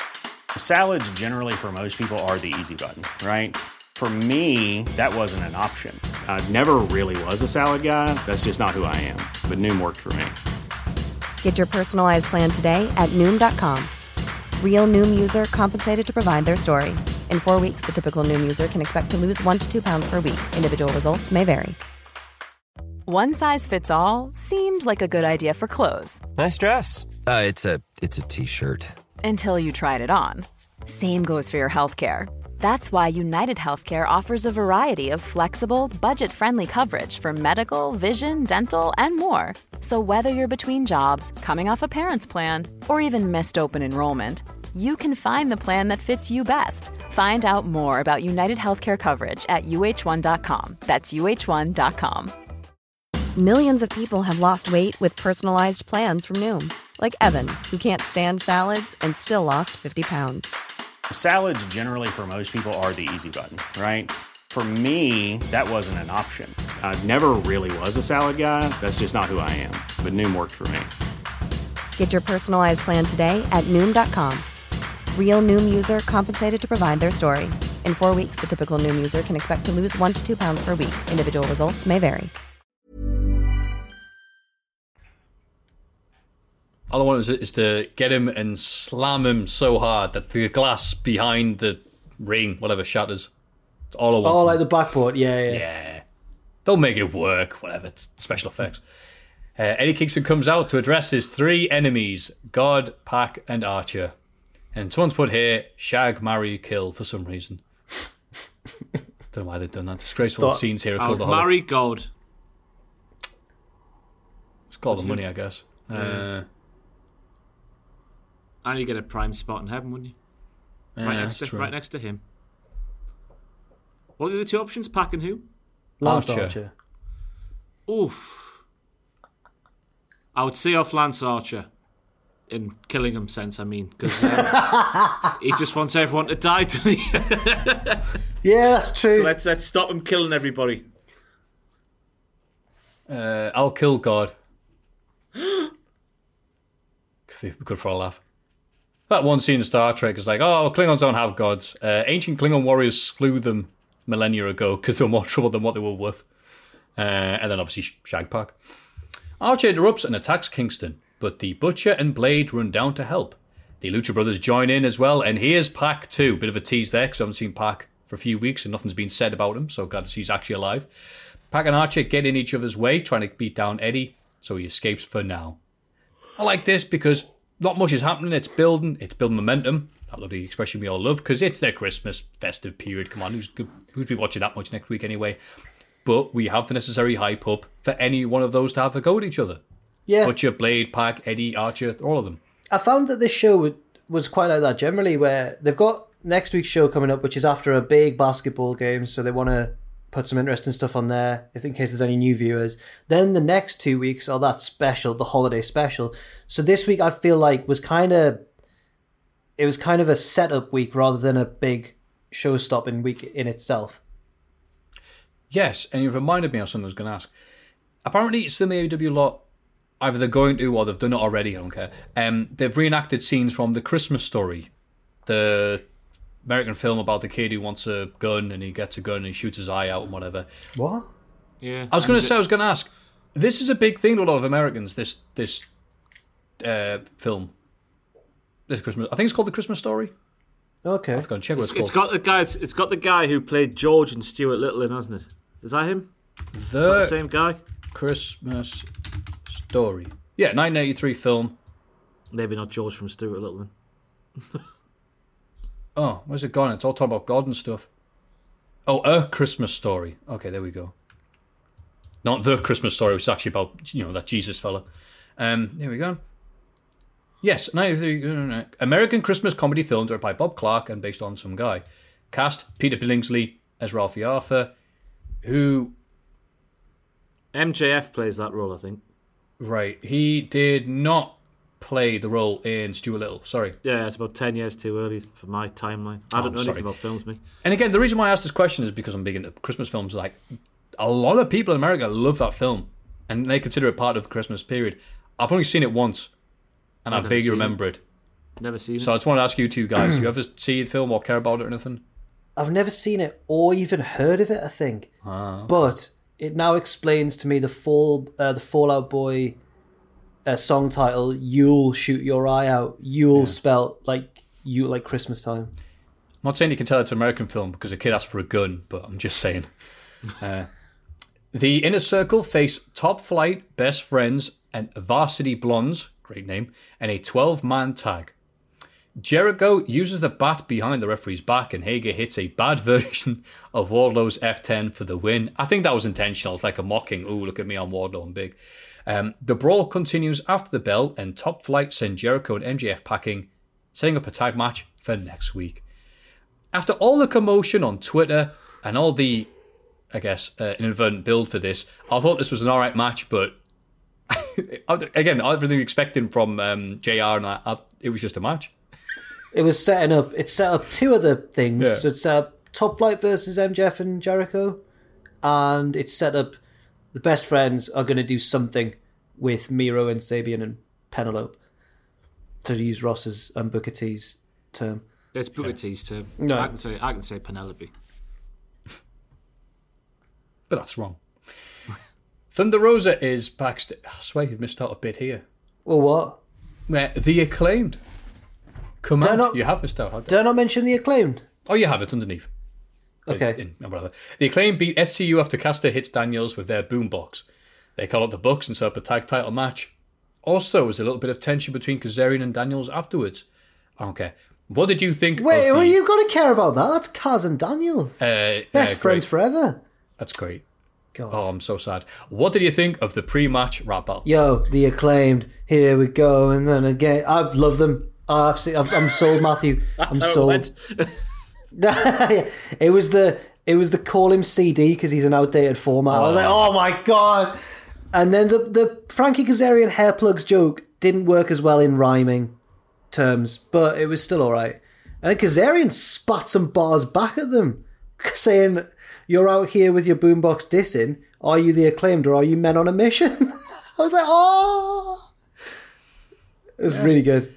I liked it. I liked their gimmick. I liked them doing stuff.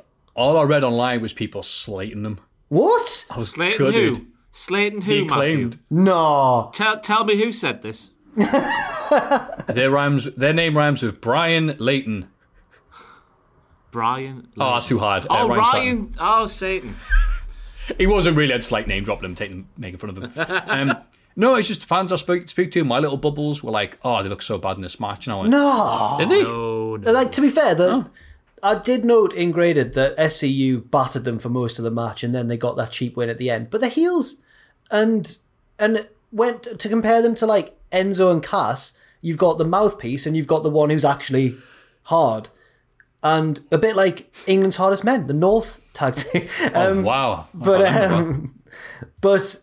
I feel like it's fine for them to get battered by Daniels and Kazarian and then win, because Enzo Amore used to get battered all the time, and then he'd have to rely on Cass. Well, in this case, they had to rely on cheating. I think it's fine.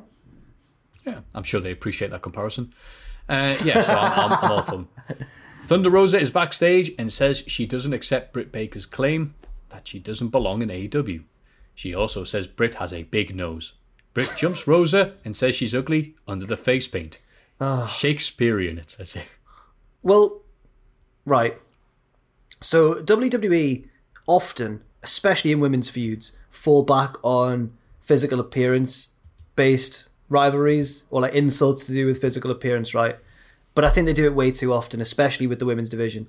So even though Britt and Thunder Rosa's feud isn't just built on this, I was a bit annoyed when they brought it into it because I was like, oh, try and be a bit more original. But what did you think?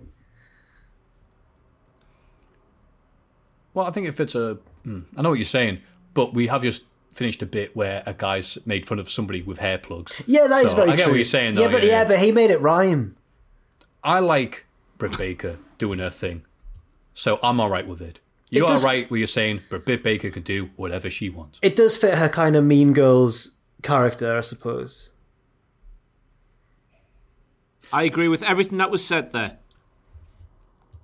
Sorry, I'm just listening in the background. My housemate appears to be coughing every second, so I'm Oh, distracted. God.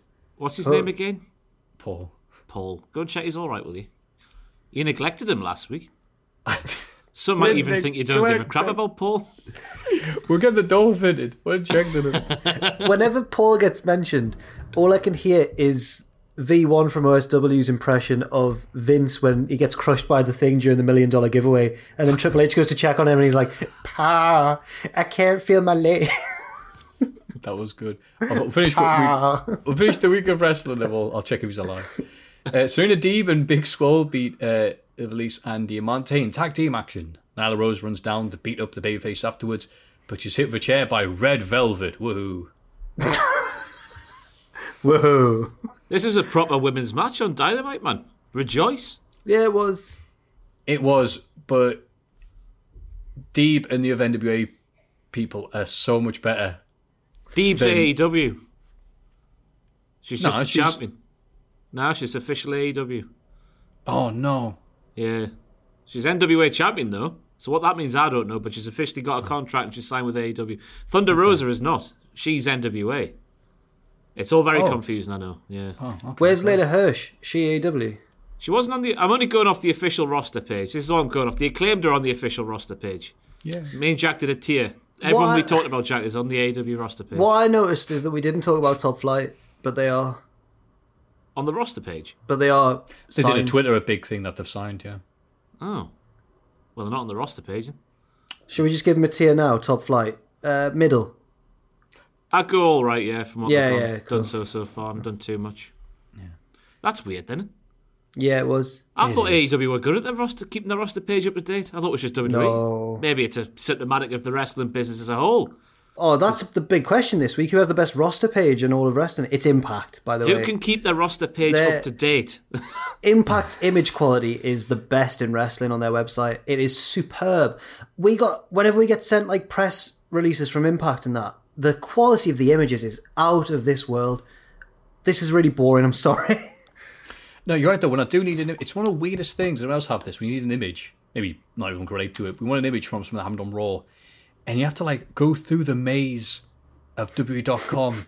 Yeah. Because it's not click here for Raw photos. It's like highlights of Raw, certain superstar. And you're like, all right, there we go. There's the photos all right, arranged 50 together. times. Yeah. In a slideshow like this. And it's great. You expect to see, what's it called? Who's in the maze? Oh, it's going so well, Matthew. It's gone. It's down. It's down. Theseus. Yes. Thank you. A lot of yeses. Hey.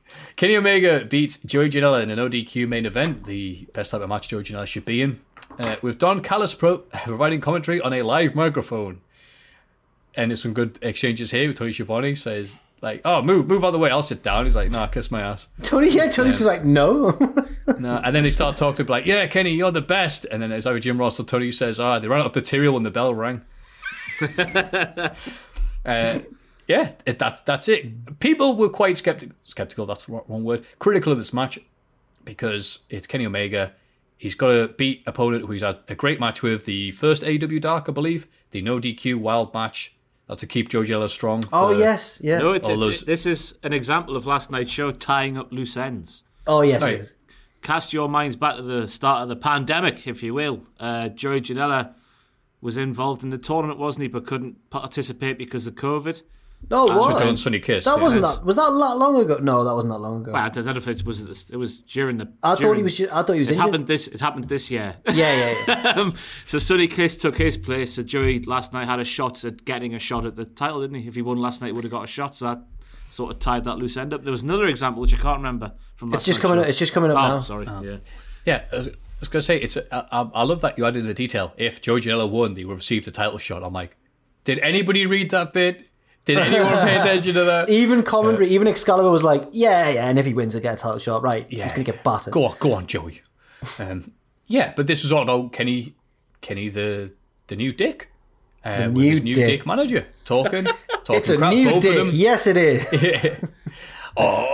and they're both doing microphone bits and him annihilating him. Janela seemed to be very out after he took the dive. He sat in the chair and took the dive. No one seemed to notice and protected him. And then Janela did the leg drop from the ring the outside. It's all right, though. He landed very safely on Kenny Omega's face. Yeah. Look at those. Kenny Omega is immune to anything, as we just saw in Triple Mania when he had that amazing match with Laredo Kid. And his style of wrestling really stuck out when you appreciate he did all that in a lucha ring. That was hard as concrete. And he was doing, he did the one-winged angel off the top, falling backwards, amongst lots of other things. So well done, Kenny Omega, you freak robot, you. Oh, lucha rings hard. They're renowned for it, yeah. That's why the style of wrestling is. It's all mostly rolls and dives and down the outside and stuff. Yeah, makes sense. That's why you don't see many people doing big moves off the top and stuff. Because it's like, that's it, I ain't getting up. I knew that Japanese rings were renowned to be rock solid, but I didn't realise that Mexican ones as well. Fair enough. Yeah. Pac interrupts the celebration, woohoo, to reveal that he's spoken to Tony Khan. And it says, which must have been a weird conversation, and has set up Omega versus Phoenix versus December 30th. Not Pac versus what we might think. Omega is fuming. Because Phoenix, like Ross said, is a loose end, because he never got eliminated from the tournament. He just got injured. Right. Yes. Yeah. You sounded proper like Alan Robson there when you did that Pac impression. Is that a good thing? Why I? Thank you. So yeah, I mostly enjoyed AEW because at least they're setting up stuff that's happening. Kenny Omega is supposed to be a weirdo robot, as opposed to half a Raw. NXT. I'm looking forward to hearing what Jack's got for us here. Right, right. So I don't know if my notes are just too succinct here, or if not that much happened that needed to be explained. It was all very straightforward, I think. That's fine. Gargano and Theory beat Leon Ruff and Kushida. Is Kushida just wearing jeans now full time? Oh, he loves Back to the Future. Denim. 80s. Neon. Fair enough. I don't know. He's had a touch of the Eddie Edwardses, hasn't he? Now he's a street guy. Yeah. Leon Ruff didn't get all of the dive to the outside. That's all I saw of this match. Austin Theory has a nice finisher. It's changed its name. It's a twisty thingy. It used to be called ataxia. Now, I don't know what that is, but it sounds like a medical condition, so I might Google it now. Is that like an Italian? I was going to say, like an Italian asking for a taxi. Christ. Ataxia is a neurological sign consisting of a lack of voluntary coordination of muscle movements. Anyway, there we go. Oh, is that actually it? The sentence went on for way too long explaining. Oh, okay, fair enough. And what is the new name for it? The Way. Oh. Because the stable... Oh, is it called This Is The Way? And the stable's The Way. The stable's The Way. Because the move's called This Is The Way. And Pete Dunne is fuming somewhere. Sasha Banks should have the rights to that name. She was on the bloody Mandalorian. I've not seen it, but I do want to watch it, so I'm just gonna duck out of any spoilies. Oh, they say that every episode. There's okay, a right. thing. I don't know what I'm talking about them for. Moving on. Ciampa beats Tyler Rust. Rust. Why is there a wrestler called Tyler Rust? I ask this every single week, and he's got rust-coloured gear. Do you notice that this week? He had that on the indie scene. No, why does he need rust-coloured gear and Rust as a name? No, Matthew, it was metallic on the indies. Now it's turned into rust on the next day. Well done, Jack. Think about. Hey. So this is Russ Taylor, or Rusty Taylor, I guess. Now Tyler Rust. Rust. I don't mind that name, by the way. Maybe it's just because I know him, but he's not going to win a title, though, is he? That might bite me. Hey, he held up his end of the. He didn't get battered as much by Ciampa as I thought he would. No, it was a good match. You can tell he's good at the. I've never seen him wrestle before. Last night, you can tell he's very good at the wrestling. He had a couple of good moves. He's got a lovely physique, but at the end of the day, his second name is Rust. No, well, I mean, Dolph Ziggler won the World Heavyweight Championship. That's a fair point, well made. Thank you. Yeah. 30 years ago. Yes, he's fitter than a butcher's dog, so it's nice to win NXT. Ciampa beats him, of course. I think he's beaten everybody who's coming in so far. Good on you, Ciampa. Before wiping his face on a Timothy Thatcher shirt. The disrespect. Thatcher comes out and they're held apart.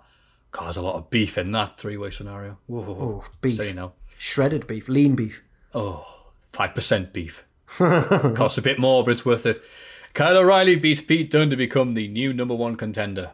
He'll face Finn Balor at New Year's Evil. That name, man. Wow, straight out of 98. Fantastic. No, that was a good match, though. Yeah, I was going to say, the match, if it was anything like the wrestling that they did at War Games, that was probably a good match. They're both really good and really good at wrestling each other, so... I mean, I will say I was surprised that Kyle O'Reilly won. I thought, because he's already wrestled Balor, they'd have Pete Dunne win, and he goes on to challenge Balor, but instead they've gone for Kyle. I'm not angry either. I didn't have a dog in this fight. I was happy with either man winning, but I was surprised that Kyle did. Because Kyle didn't get the job done last time. I hope he wins. I love it. In the words of Kevin. Again, he's brought up Kevin Keegan. I brought up Kevin Keegan earlier today in the chat. You can never bring up Kevin Keegan too much. Yeah, I know. Falling off his bike on a game show. I had no idea though, until discovering YouTube and whatever, and seeing the clips from playing for bloody Germany, and seeing how shredded he was. He was the Russ Taylor of his day. Kevin Keegan. Couldn't believe it. The shampoo adverts in the showers. Whoa, they were too. I can't believe they made air during, before the L watershed. Oh. He's a proper arsehole, that man. Sorry. Anyway. Indy Hartwell gets herself DQ'd after hitting Shotzi Blackheart with Candice's trophy. Candice beats down Blackheart afterwards. Yeah, sorry. Candice had a trophy in the opening segment, right? Which is, it's got Shotzi's head on it. So there we go. But because it's wrestling, I really don't like that stable. But because it's wrestling, the trophy got broken immediately. You don't like that stable? What would Pete Dunne say about that stable? It's not the way. I think I won best UK wrestling meme of this year. Oh, that God. was never this year, was it? Yeah. Oh, wow. And Mad Kurt interacted with me on Twitter today, and I just got immediate anxiety because I'm like, what's he trying to do? I just got scared straight away. I was like, he's trying to make me look like a fool. He's more scared of you than you are of him. Bloody hell. Like a spider. Yeah. Mad Kurt chimed in on the Billion Lions debate on the side of the Lions. Of course, he saw something trending and went, ooh, smell clout me. Hello, this is a DM from a Billion Lions. Karrion Kross squashes Desmond Troy and calls out Damian Priest for New Year's Evil. What was Desmond's old name? Because he was on Raw a few times this spring, wasn't he? Who was Desmond Troy? I recognise his singlet. Yeah, I'll have a Google if you want. Go Here on. we go. I hope I'm speaking about the right guy. I'm sure I recognised the singlet before. Desmond Troy, WWE. This is tense, this. I'm sure he had a really long name. Cage match. Denzel Dejournette. Yes, that's him. Denzel Dejournette. What a lovely name. Double D. I can barely remember the WWE roster, and you guys remember the jobbers. It's amazing. Just remember his singlet. It looks a bit wrong. It looks a bit wrong. You know how you have you've got either your two options. You've got your Taz singlet, so your full thighs are out, or you got your Rob Van Dam or your Kurt Angle singlet where your thighs are covered. His is like, I don't know how to explain it. I just remember thinking that looks a bit wrong. That in terms of if there is a wrong answer for a singlet. I get what you're saying. I think it shows off a lot of the thigh, and if you've got it, why not flaunt it? Do you remember when Zack Ryder wore that one-legged tights to the Royal Rumble? Like the barber. Did he wear that regularly around the time, or was it just a one-off? No, a regular thing. Oh, was it? Okay, fair enough. But it was on ECW and Sci-Fi, so no one was watching. And then Toni Storm beats Rhea Ripley in the main event after interference from Raquel Gonzalez. Yes. So that's carrying on. They're really getting behind Raquel, actually, at the minute. I thought she would be going after the title, after War Games, and not Rhea Ripley. Yeah, me too, actually, because she did pin the champion. Yeah. Strange. So what's we'll have to find out? I don't know. No. Not this week. Not at all. She's got no program going, has she? Not that I can think of, no. Is she taking time off? Sneakily. You know they sneakily let someone have time off so they don't have to vacate the belt? Unless New Year's Evil is hinting at Evil from New Japan Pro Wrestling's debut in NXT. Are they together, or is that... That's why I've made the connect. Apparently they're married. They're married, aren't they? Or engaged or something? How could she marry someone so untrustworthy? Disgusting. He betrayed LIJ for Bullet Club. Anyway. New Year's Evil. Dexter Loomis is the host as well. That was... Why do they need a host all the time? You're not getting a push. Here, present this show and shut up. Who is going to challenge her next? Candice. She's already challenged her and lost. Yeah. Yeah, but now she's part of... The Way. That's right. My Way. Oh no, they're going to reenact that, aren't we? Yeah. They are. Oh, because they had Austin Theory doing the bloody "It's Me, Austin." Oh, God. All right. Well, that was the week of wrestling. Let's end it. Now I'm going to see if my housemate is still alive. Let's have a rummage in our mail bags. He's fine. Let's have a look at the mailbag. Matthew, I'm not fine.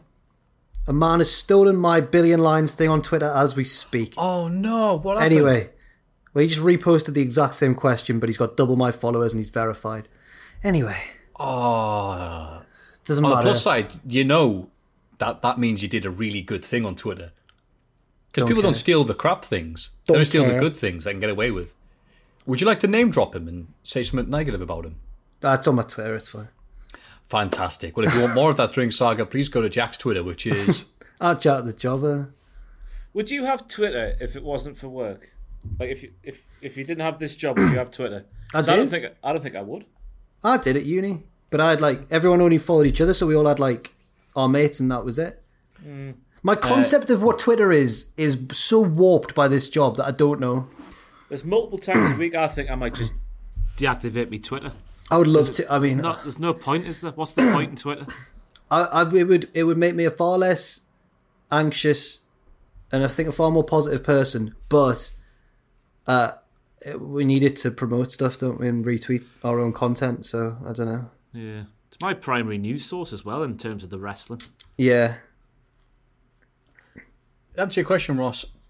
No, I wouldn't use it if I was in wrestling because it could mess my head. But I look at it in a different way to people. I know Twitter's bad because I think so many people use it as a way of giving, I feel a bit bad. Please give me some endorphins. Let me feel good. That is not what Twitter is. Twitter's like going to a bus stop and yelling something like, I think Kenny Omega's all right, actually, and expecting everyone to turn around and go, that's a good opinion. We value you as a person. They're not. They're going to yell, shut up, you idiot. And that's what Twitter is to me. As long as you know it, that's what it is. It's fine. So I wouldn't use it as much if I didn't have Twitter, if I didn't have the wrestling or anything. So if the Twitch DMCA apocalypse happens and we're all out of a job, it'll be the last you see of me. It's been nice, folks. On that level, let's look at the mailbag. Dear Jack, Matthew, what a lovely segue, by the way, into all that misery and stuff. I'm kidding. I love you all. Twitter is amazing. As long as you just look at the gifts, no reply to anybody. Dear Jack, Matthew, and Ross, listen in alphabetical order because I'm not picking favourites. Oh, it's the bit where Ross goes, what do you mean, last? And then chins somebody and gets suspended. Oh, yeah. Now that we're reaching the point of the pandemic where the vaccines are starting to be distributed, fingers crossed, I want to write in and say how much your podcast has meant to me these 9+ months. For the first 7 months, I was all on my own and pretty lonely, and I always had your excellent weekly podcast to look forward to. Not only have I learned about British TV and other cultural differences, but your banter is a favourite of my own. And then this past month or so, it somehow got worse, as my dad's being diagnosed with cancer and is undergoing chemotherapy. Jesus. We think he can beat it, but this is definitely rough times. But every weekend, your good lot has entertained me with hours of excellent banter. And through the mailbag, I've got a sense of camaraderie. Camaraderie? Jesus. A sense that we like each other, hearing the other letters with terrible personal stories. So to Jack, Matthew, Ross, and Adam and Sam and Owen too, I send my sincere thanks. You helped make some terrible times more livable. Sending my thanks all the way from New York. I hope to politely say hi at some wrestling show when we can travel back to your country. I met Matthew at Progress 100 and he was a nice gent. Oh, Christ. I have an actual question. If you could give a wrestling promotion a vaccine you made against one of their biggest... What? If you could give a wrestling promotion a vaccine you made, against one of their biggest systemic problems, what would it be and why? Yours, Henry. Cheers, Henry. So, for example, I've taken that, Matthew, as like AEW and tag team rules, like the referee's discretion. I would give them a vaccine. Is that what they're saying? Right. Okay. Matthew, thank you. That was an emotional roller coaster of a letter, Henry. By the way, thank you very much. Very sorry to hear about the news. Yeah. As if you're right, when it rains, it pours. Best of luck. Yeah. To your dad, and again, we're glad that we can, in our own little way, help that little bit to you and many other people. And you're right, there is a sense of camaraderie, nailed it, amongst ourselves and the people that we get letters from. Because sometimes they come on the Twitch, they call them the good Twitter, not the bad Twitter. And yes, thank you for that, pal. And I think I vaguely remember meeting you at Progress 100. Yes, I think you met my mum as well. Yeah. You're all right, Henry. You're all right. Did she get me card, by the way? She sent her a card? Oh, I don't know. Ages ago. I never heard back. I thought I'd made a pen pal. Oh, I'll let her know. Oh, you know what? She'll be watching this. She'll be putting this off and going, right, give me the pen, write it down. So thank you for saying that. She'll appreciate that. So if you could give a wrestling promotion a vaccine you made against one of the biggest... No, I know what Matthew's going to say. You're going to be like... It's going to be I think when you were reading that, I thought you thought it was like chemical castration. I swear to God, we said biggest systematic problems. I'm like, well, why would I give that a vaccine? Yeah. But no, I get it. Yeah, I get it, Henry. Sorry. Yeah, I understand now. What would I give? Whoever gives Riddle promos. Just jab him in the back like that. Watch him go. That's not how vaccines work, is it? Sorry. Whoever would fix them. The prejudice, easy for me to say, that WWE give to the fat lads. How your Keith Lee's cannot do what he can do just because he's a fat lad. How Otis, as we call him on the podcast now, has to be dead. How they can't just be magical and vivacious and all kinds of good words. How they always have to be big and stupid and cumbersome and terrible in every way. Do you think how they went there and Drew Gulak got the PowerPoint and pointed at Keith Lee and went click picture of Otis? That's what we want. Anyway, Jack, what would you give a vaccine to?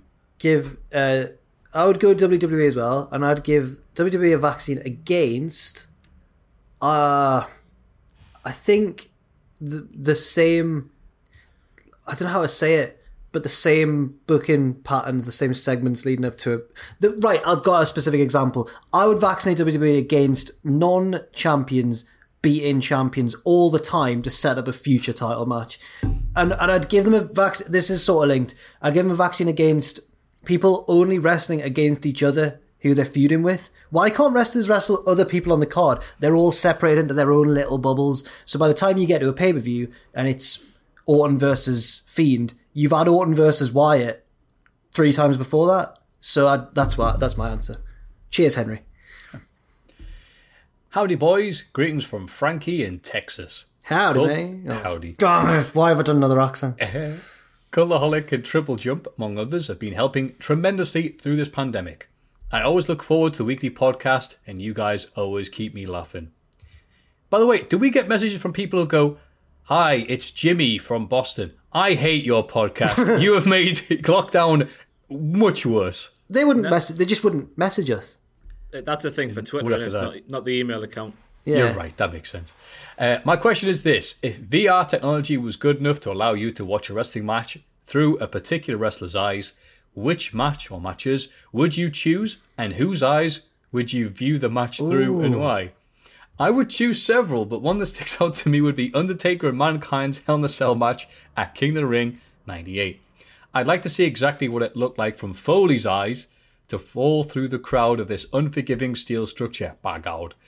Anyways, keep up the amazing work, guys. I'll keep glued to the channel for the freshest of wrestling content. And that's from Frank LaMonica from Texas. Thank you, mate. Thank you. Everything's bigger in Texas, including your heart, Frank. So whose eyes would you look through, and which would... I'd be Masato Tanaka, getting tossed off by Michael. Yes. I have a question. I sounded like the woman in The Simpsons. Ben, I have a question. Is this like those 3D rides in the Life Centre? I think so, yeah. Where you feel like you're moving around as well? Or do you use it purely visual? Because if it was being able to like feel the movements of what's going on... Steady.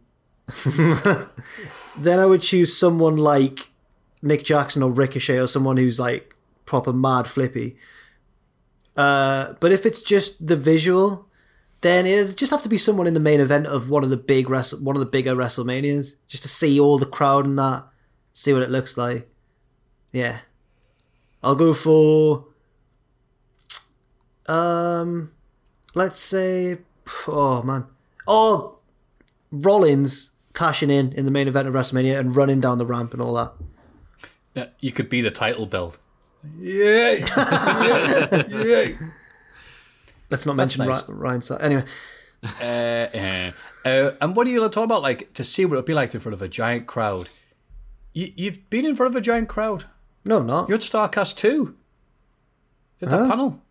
Oh, yes. Yes, I was in front of a giant crowd. We all were. Yeah. Absolutely. You're right. You want to be modest. You don't want to say yourself. That's actually fair enough. Yeah. I thought you meant WCPW, and I think Oh yeah, wait, there were actually big crowds there. Sorry. Well, I think the biggest we did was probably in one of the ice arenas, and it would have been about 2,000. Is that wildly overestimating it? I actually don't know about their draws. There was one of them that was 2,000 and something. The one where myself and Jack and Adam had a bigger queue than Bret Hart. That was bad. That Oh, bad crap. Bad man. Me and Ross were stood next to Melina's table and just having to make small talk with. That's how we met Melina, by going. Oh yeah, you've told that story once or twice. Yeah, felt bad, but Melina was happy to be there. She was having a nice time. I think I'll have to look for the attendance records for WCW another time. Altrincham, that one had 2,000 ish or something like that. That's massive. That the one I had to go out and do a bit in front of people as well. That's mad. Awesome. Well, while I'm having a look at the on Cage Match for this, what about you, Mr. Ross? I would take any match against The Undertaker because everyone you hear speak about The Undertaker, no matter how big a name they are and how experienced they are, they all say their knees start quivering when they're stood in the ring just watching The Undertaker come towards them.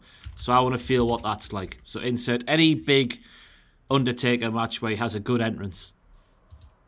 Yeah, fair enough. So you want an Undertaker match with a good entrance? Oof, I have to look for that one now. That was a crap joke, sorry. But, and that is all the questions we have, because I've got some Reese's Pieces. So thank you very much for those lovely messages to one people. More, isn't there? No, I stuck it in Reese's Pieces instead, because it was a bit more of a Reese's Pieces type format. Oh, fair enough. And he mentioned it in Jack knows what he's doing, Ross. In the body of the text as well, he said... I think he said something along the lines of "This is a Reese's piece." The guys replied that I've had a go at on Twitter, by the way. Breaking news! News at 10. He's put, because I've quote retweeted him and put "what a mug" because I'm being pathetic at the minute, and he put, "Yes, I know you popularised this, which is why it's been all over Irish Twitter for the last 2 days." So he knew, and he didn't give me credit. This really doesn't matter in the grand scheme of things. I can't believe 90s WWE would do that to you. Anyway. Well, that were 2 questions. If you have any questions of your own, please send them to mailbag@cultaholic.com.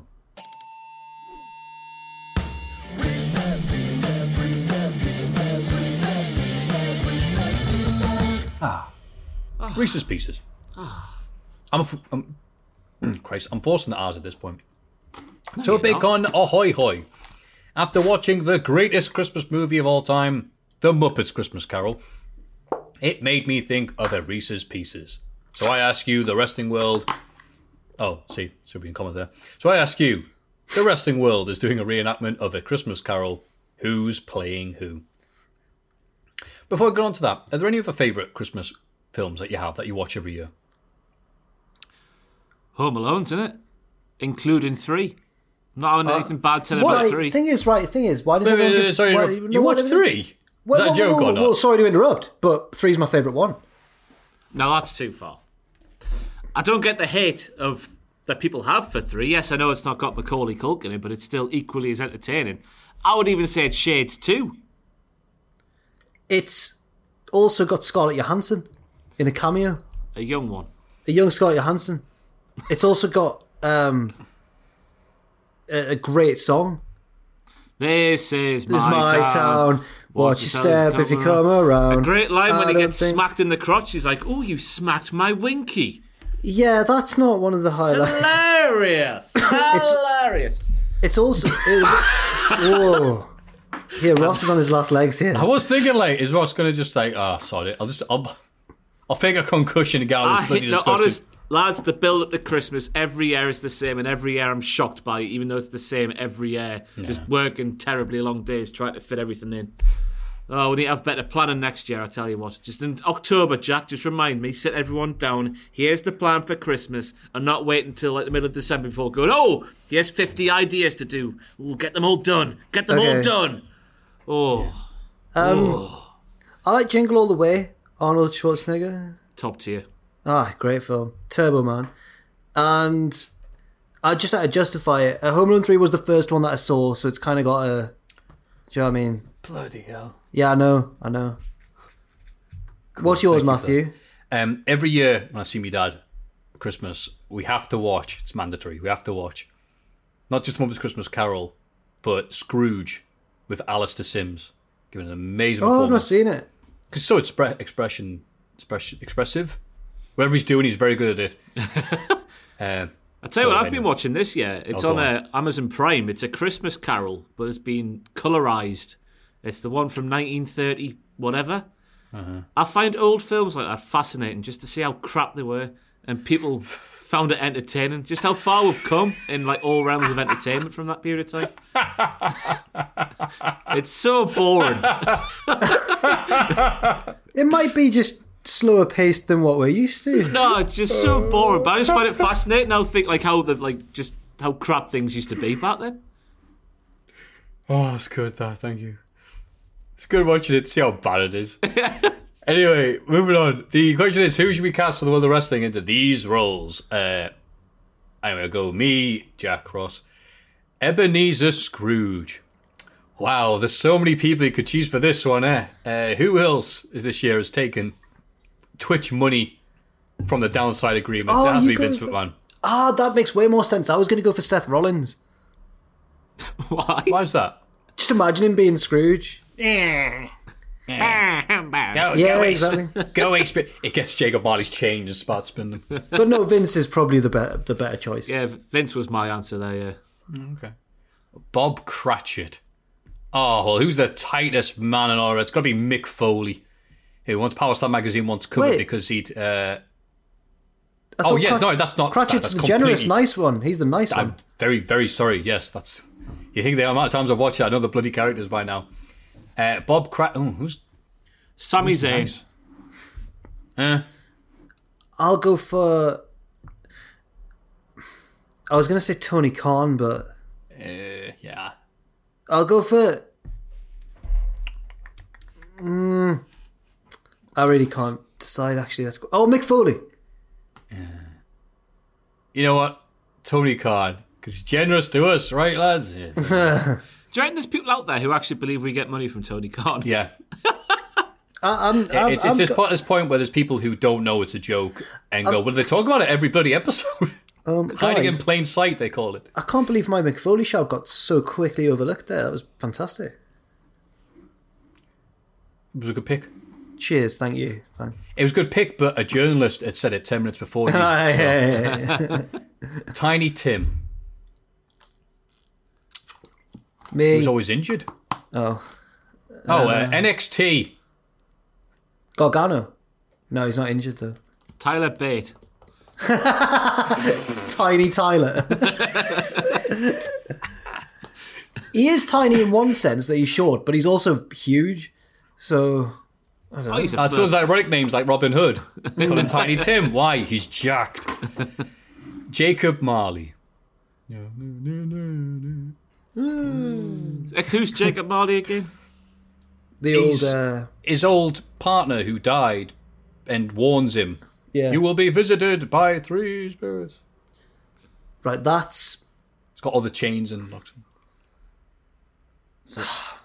Who could that be? Junkyard Dog, because all the chains? Aye, that'll do. That's good enough for me. I'll go with that as well. Rough one, that. Wait. Who's going to beat that dog?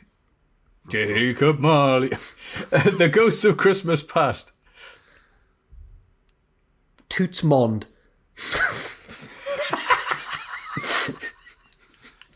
I was going to go for Adam Paci's favourite wrestler in the entire world. Luthez. Oh, he is his favourite as well. He loves Luthez. How did that start? Was it just in a list or something?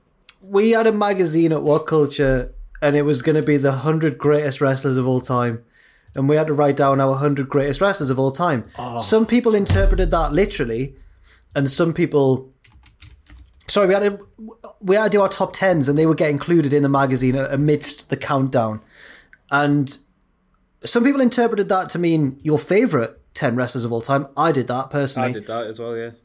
Pacitti took that literally, who are the greatest 10 wrestlers of all time. So it looks like out of Adam's favourite wrestlers, number 4 is like Luthez. He just loves Luthez.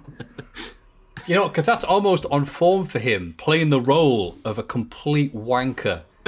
To say that, oh, mate, when I was a young kid in the early 90s, I watched Crystal Maze, Nightmare, and I'd stick a bit of Luthez. Ugh. I'm trying to think of a wrestler that's as scary as the Ghost of Christmas Past from the Muppets. But I don't think any wrestler's as scary as New Jack. Okay. Go and visit the Ghost of Christmas Past. Yeah. Oh, gotta hit that note. Jesus. Can't believe I hit that. The Ghost of Christmas Present. He's a giant, isn't he? Yes, he's big, jolly. Well, I think he was a giant in the books, but he definitely is a Muppet. But he's a jolly, happy thing. Big Show. Shaquille O'Neal, sorry. Mm-hmm. A jolly giant. Kevin Nash. Oh, yes. Kevin Nash. Have you seen those cameos? Fantastic. Has he done cameos? He's on Cameo now, yeah. Oh, thank you. I need to check that out after this. Got nothing planned for I the saw rest really, of the day. like, I'm being serious, like a really sincere one to this woman got shared on Reddit a few days ago, I think it was, at the time of recording. Oh. Really nice from Big Kev. Big Sexy. That's a nice thing. I'm going to go with Kevin Nash eating pasta at the place, the microphone here. It's just like... just... Scrooge is like, oh, I hate Christmas, Goes to Christmas Present. What do you think? It's like, doesn't work for me, brother. Yeah. He just doesn't care. Come inside and know me better. Man. The Ghost of Christmas Future. MJF. Yeah. Just scary bloke. Right done, New Jack. This is tense, this. I know, right? Future. It shouldn't who's be. Who's like who's like future? Future should be Tony Khan. Ah, damn it. I don't know. I really don't know. Pac, because I can't think of anything. Walter, because another of Matthew's favourite wrestlers. Well done, you. Wait, no, Walter can't be the Ghost of Christmas Future. Isn't the Ghost of Christmas Future the one in the scary, like, Dementor's hood? He looks like one of Undertaker's druids. He's just, he's the Grim Reaper, basically. Oh, well then... He has to tell him, like 5 times, look at the grave. But Spirit, what does it say? Yeah. Look at the grave. Spirit, tell me it's... Look at the grave. Look at it. Because of that, I'll go for the higher power. Before it's revealed to be Vince. Yeah, oh, who's it? It's me. Scrooge. It was me. Oh, that's good, though. And Mrs. Cratchit. Characteristics here, please. I can't remember this story at all. Where? I was in Scrooge as well as part of the Christmas play one year. I did double duty. I played 2 characters. Oh, who? I was in year 6. One of them I remember being in one of my lines was, "It's your Uncle Scrooge." So whoever fits that description, that's what I was. And another character I played was it was called one of somebody's suitors, and I had to dance. Right, I was in year 6 at the time. I had to dance with a girl. Oh, and I got called all kinds of homophobic things for doing so. Oh dear. Yeah, that sounds like year 6. yeah. Look, you dancing with a girl, you big gay. I'd do this thing with like a pirouette, and then she would come in here, and then I'd pirouette her back out and twirl. Woof, all the moves. So yeah, I don't know. I can't remember the story at all. I need to watch Muppets Christmas Carol. To be fair, it's been ages. Oh, since I've seen this it. is Miss Piggy. So a right bitch. I mean, I remember doing much in the book, to be honest with you. I mean, who's like? Oh wait, so a lass who she's important to the story, but she doesn't do a lot. Wow, AEW Women's Division. Oh my god! I really thought you were going to say Stephanie, and I was like, Stephanie does loads backstage. Yeah, but I'll go for Stephanie because she's got similar attitude to Miss Piggy. Yeah, she'll like that. And finally, which two members of Cultaholic, oh, here we go, would play Gonzo and Rizzo's narration role? Oh, wow. Oh, my God. Okay. Who's like Gonzo? Oh, this could be the least flattering thing. But no, but he does good narration, though. He's the good narrator, and Rizzo is the silly narrator. Good narrator, Gonzo is Tom. Yeah. Rizzo's a rat. So he was like a little ratty bastard in Cultaholic.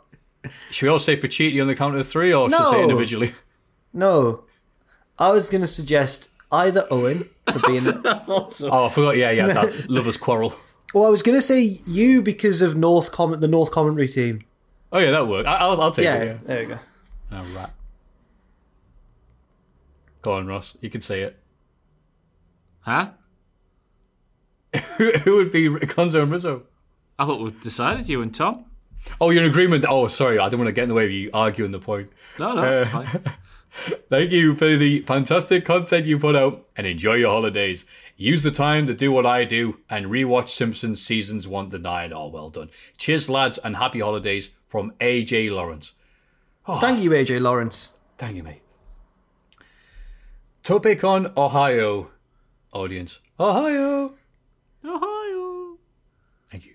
A staple of the god-awful new generation era of WWF was the wrestling doesn't pay characters. People who eschewed... Is that eschewed? Oh, I haven't say that eschewed. Word. Sorry. Like, eschewed. got like shunned, like yes, avoided. Right. Yeah. Eschewed. Having a character in favour of having a profession. In honour of the recently retired The Undertaker, undoubtedly the most successful wrestler of occupation, I suggest a Reese's Pieces pitting them against each other. I try to match any similar gimmicks, but if you think of any others, please throw them in. Oh, we will, don't worry. I never thought of Undertaker as an occupational gimmick, but I guess he is. Well, he's an Undertaker. Well, actually, is he though? Is he actually an Undertaker? Early on, he would make caskets, wouldn't he? There you go. This is an heart attack.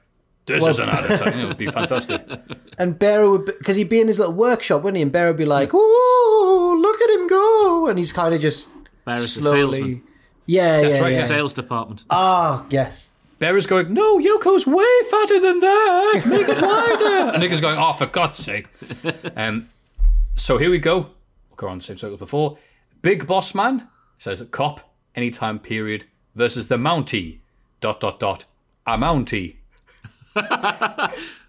What we're picking here, who's better or what? Yeah, who's got the best similar gimmick? That makes sense as we go on. The Mountie, hands down. Boss Man. Yeah, I'm going to go with the Mountie. Because he was only around for a very short time, and we still talk about him. The Goon, hockey player. Abe Knuckleball Schwartz, a baseball player. New The gen. Goon. The Goon. The Goon. Just because Howard Finkel saying his name is fun. The Goon. You know what? That is a very strong reason I like him. I can't remember Abe doing anything. David Otunga, lawyer, versus IRS, Inland Revenue Inspector, versus Joseph Parks, lawyer. Oh, was that what Joseph Parks was? Yes, he was Abyss's lawyer. And AJ Styles. Oh, that's right, yeah. Who was the first one? Oh, hang on. You got IRS? Yes. I mean, I'm also going to go for IRS, but I think Otunga gets too much flack, generally. in life? IRS, because Tom and Justin, who'll appreciate the plug, keep on reminding me about when IRS was viewing The Undertaker. IRS went to a graveyard and saw a wreath and went, I'm going to take this because you didn't pay the funeral tax. And just took wreaths off graves. It's like unbelievable. Brutus Beefcake, barber, sort of. I mean, he did have the big clippers. Rico, stylist.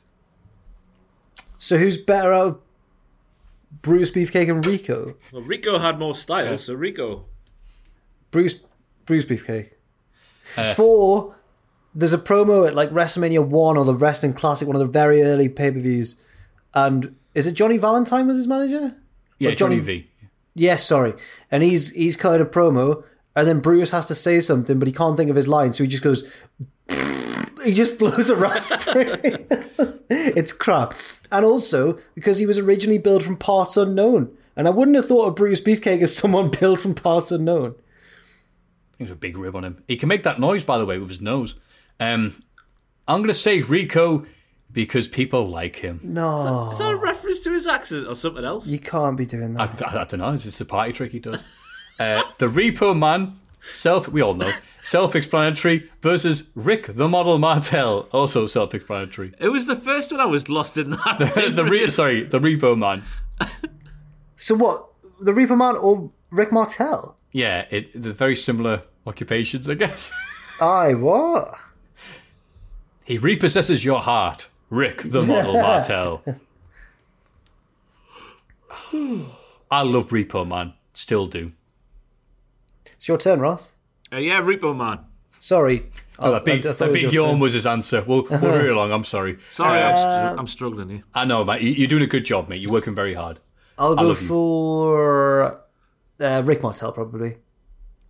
Oh, Christ. Don't worry, this will cheer you up.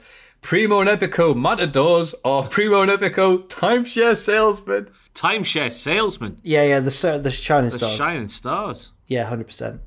They were dead when the primetime players came on and went, how could you be Matadors from Puerto Rico? And they had no comeback. It's like, yeah, it's a good point, mate. Let's stay at the timeshare. So, yeah, timeshare. 3 count, boy band versus Elias, guitarist / multi-instrumentalist. 3 count every day. Yeah, 3 count, one of the first anything to do with wrestling that I ever remember. We like Backstreet Boys, NSYNC 2. Britney Spears is kinda cute. I was going to say Elias, but then I remembered 3 count had Tank Abbott as their fanboy. Yes, DJ Tank Abbott. And Tank Abbott lost a match to a man named Cabbage. And after that, a real fight, the UFC thing. And after that match, Cabbage did the 3 count dance doing down Tank Abbott. Okay, a WCW fan. Dean Douglas, teacher, versus Isaac Yankem, dentist. Why wasn't it Matt Striker, teacher? Yeah. Teacher Let's do that instead. Dean Douglas, teacher, versus Matt Striker, teacher. Or Britt Baker versus Isaac Yankem. We'll do the first one first. Okay. Matt Striker. Probably Matt Striker. Yeah. You didn't get buried by the click, etc. And then Battle of the Dentist, who have you got? Britt Baker. Yeah. Yeah. It's a tough call, of course. I don't know why it took so long to think of that. Well, I'll have to act like we're thinking. TL Hopper, plumber, versus Duke the Dumpster Drossy, bin man. What? These are going off the rails slightly. The guy started off doing them similar, now it's just a bit silly. The binman, Duke the Dumpster Drossy, because they get paid more than you think. Good for they deserve it. 30 grand a year. At my next door neighbour when I was growing up, he was a binman by day and a waiter by night. Raking it in, he was. Raking it in. Not if you had a shower in between. I'll go for Duke as well. Duke Drossy. I'm pretty sure this match happened on a 96 episode of Raw, which still did more viewers than this week's Raw. Duke the Dumpster Drossy, Bin Ben Cool. Val Venus porn star versus Sparky Plug race car driver. Thrill Seekers, one and all. Gimmicks that went nowhere. Sparky Plug. Yeah, it's got to be Bob. I'll go with Val Venus porn star because how funny it is. Me and Tom watch on SmackDown podcast. Venus is trying to shed the thing that, yes, I used to be a porn star, but now I'm just a wrestler. And it's not quite working that well. The Godwins versus Repo Man. What?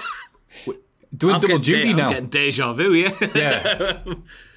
The Godwins. Repo Man. He's putting a shift. The Repo Man for working hard. Thank you for taking the time to consider all this pun-filled nonsense. As always, thanks for the content, and I'm holding out for a That's Gotta Be Kane special. Liam. Oh, he listens to the SmackDown podcast. Fantastic. Thank you, Liam. Well, the other cards appreciate that a lot of that, but I love you for it, mate. That sounds like a Tom Campbell joke if ever I've heard one. It's very radio. It's very daytime radio, that. Yes, it certainly is. Okay. Back with the ill behaviour. That gets me every time. And Finn Alamo. I like when he says that. That's very good. That was all the Reese's Pieces for 2020. I miss going to North and Tom just killing it in the ring. He's such a good ring announcer. I've made it sound like he's a wrestler there. I just missed it. Dude, people would show up for the pre-show, which was Tom and Silly Bollocks, whatever. Yeah. He's swear there for no reason. He's, honestly, I think he might be the best host of a wrestling show I've ever seen. In terms of being able to see people literally come to the show to hang out with him and also some wrestling, absolutely. Yeah, absolutely. All right, enough kissing his ass. Thank you very much for the Reese's Pieces you've sent over the years. And don't worry, it's going back in 2021. It's not over. Send them, please, to mailbag@cultaholic.com. It's Cultaholics. Big question. What a bloody horrible year it's been, but a lovely podcast all the same. Don't worry, one more to go, we're out of here. And what better way to celebrate the end of 2020 by looking at the last pay-per-view of 2020 and seeing what the best match is going to be at TLC this Sunday. So, according to the ever-reliable Wikipedia, we have New Day versus The Hurt Business for the Raw Tag Team titles.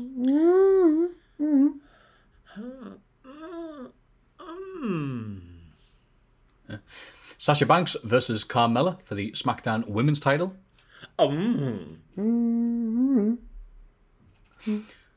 Roman Reigns versus Kevin Owens in a TLC match for the Universal Championship. That second noise was for the table breaking. I don't want to join in with these because I'm just taking away from Ross's noises. I'm going to just let him do get into it, man. Get into it. Let it flow. Just let it out, man. Don't be embarrassed about it, man. I'm not embarrassed about it. It's just you did one in recent months that was such a good noise. I just thought I can't replicate. What was the noise? It was a match that sounded pretty decent, but not like blow away. And you went, and I just thought it was absolutely fantastic. I was like, how do I even match this? That's that last one for Jack on his own. He didn't do one. Yeah, I was going to say, this next one, it'll just you, Jack, all right? Nia Jax and Shayna Baszler versus Asuka and Mystery Opponent. Right, how do I convey that in a single noise? Because I've got mixed feelings about this match. Make a mixed feelings noise. 10 out of 10. Cheers. The Fiend Bray Wyatt versus Randy Orton in a Firefly Inferno match. Sorry, a Firefly Inferno match? What? Go to Wikipedia. Shut up. Is it cinematic? Shut up. It's cinematic, or it's just Inferno. Be nothing cinematic about this, mate. What are you on about? That means our TLC Pictures is now out of date officially before it's even been published. It's on the WWE website, yeah. And the Firefly predictions. Inferno. And the predicciones. Firefly Inferno. Randy Orton and The Fiend are set to turn up the heat at TLC in the first ever Firefly Inferno match. Orton and Wyatt are no strangers to destructive flames as the Viper wants sadistically burn down the Wyatt family compound. Are no strangers to destructive flames. Wow.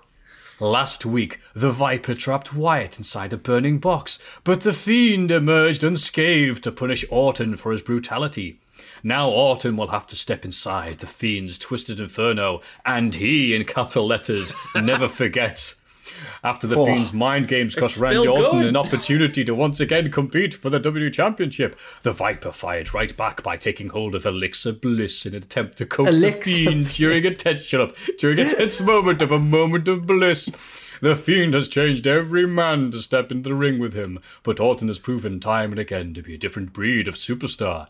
Can the Legend Killer walk through the fire, or will the Fiend burn Orton for his past transgressions? Wow. Oh, I nearly got it all out. Thank you, personal rights for WWE.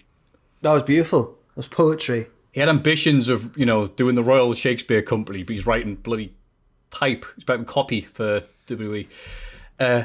Or Drew McIntyre versus AJ Styles TLC. We didn't do the noises for that Fiend match. We got distracted. What do you think of the Firefly Inferno match, Ross? Burn, baby, burn. Disco Inferno, burn. Or Eternal Flame by who's it by? The Bangles. Oh, yes. Oh. Is it the Bangles? What? Yeah, it is. This eternal. That's them. That's the Bangles. Atomic Kitten's a cover, Mafu. Aye. No. Susanna Hoff's class. Walk like an Egyptian. I didn't know that.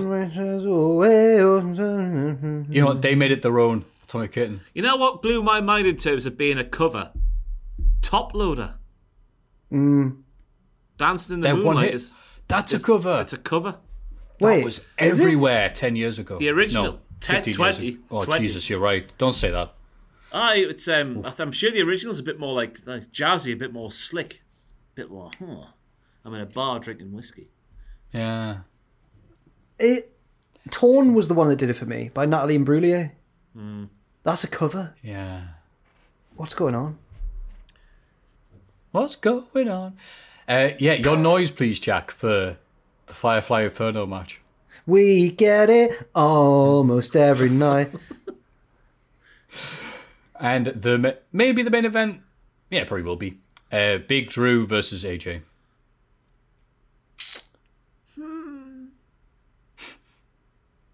My noise is I think this is going to be the best match of the night. The Lutez of the night. Yes, it is going to be. I think that one, to segue into the actual discussion, I think that's going to be the best match of the night. Oh, okay. Actual discussion now, Ross, or a noise if you like. It's up to you. You're your own man. What do you think is going to be the best? Go on. Sorry, I'll let you finish your sentence, Matthew. As the host of this illustrious podcast, I do apologise. That's fine. I love you. What do you think is going to be the best match of the night, Ross? After the shocking revelation of about a minute and a half ago, it's got to be the, what's it called? Inferno Disco? Firefly Inferno match. Because why not? So we saw the Firefly fun. So it's going to be inside Randy Orton's head. We might see who's been making the voices. I'm only saying that because I interpreted the Firefly Funhouse match of WrestleMania to be taking place inside of John Cena's head. None of it was real. Therefore, we're going to see who's been shouting at Randy Orton all these years. It's going to be an acid trip. I think it's going to take place in the real world. Do you reckon? Actually, yeah. I think it's going to just be an Inferno match. When's the pictures going live? Can we say what was said on there? Bollocks, man. Who cares? I reckon that we'll actually see Randy Orton get set on fire. Then one of my pictures will come true. That's what I reckon. That's what will make it the best match of the night. Randy Orton on fire in fuego. I think we will as well. I think you're right. I think you're right. And then his hair will get burned off, and him and Kazarian will swap places. They do look similar now that Kazarian has the hair. They do. Not after he was roasted by the Acclaimed. Oh. I like the idea of you saying... Oh, sorry, go on. What do you think's the best match of the night? But carry on. Beg your pardon. I was going to join the discussion and say if it happens in Randy Orton's head, which would be nice and makes sense, this all cinematic bollocks, it would be funny if inside Randy Orton's head is just a smaller Randy Orton. With that in mind... so Kazarian... Hello, Randy! Randy, go left. Just turned around. Kick Vince McMahon in the head now, Randy. Do it. Kick him hard. Must obey. It would. Who are we kidding? The voice is going to go, Chinlock, Randy. Chinlock, yeah. Sorry, I saw you coming, Jack. I had to get in.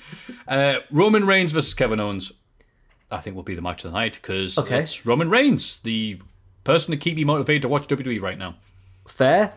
I say that Drew AJ will be better because I'm interested to see how Drew does in a TLC environment. But Roman's not exactly a high flyer either, to be fair. So fair enough. Well, you can take your work rate and you can shove it up your ass. So I want to see two big men setting each other on fire. The problem is now that Ross he's on his way back up into delirium, but the podcast's nearly finished now. And peaks and troughs this game is, isn't it? Yeah. Know when to climax at the right moment, and I've came too soon. It's we're being kicked out of the club now because it's shutting. Now he's energetic. He's like, let's find another club. The Red Bulls kicked in. Here, I went to this place once in Leeds, or York, which was like a post nightclub, like a nightclub that stayed open extra late, right? And it was after we'd been out, and then we went to Willow. So we came out of the first nightclub. I'm like, are we going home now, lads? They were like, no, Jack, we're going to Willow, because these were my mates who went to York Uni. We went to Willow, which was a Chinese restaurant by day, nightclub by night. And in this nightclub, which was renowned for being tacky and crap but brilliant, there was bowls of prawn crackers around. I didn't touch the prawn crackers because they were next to the toilets, one of them. People were coming out of the toilets with pissy hands, grabbing a prawn crack. I'm like, no, I'm not having that. Nibbles in a club, though. Well, it could have been, if the execution was better. It was like Lucha Underground. If the execution was better, then it would have been revolutionary. Mate, that sounds not to sound like the Yorkshire Minot sketch from Monty Python, but not when I was in Bish, but like last year, or maybe 2019.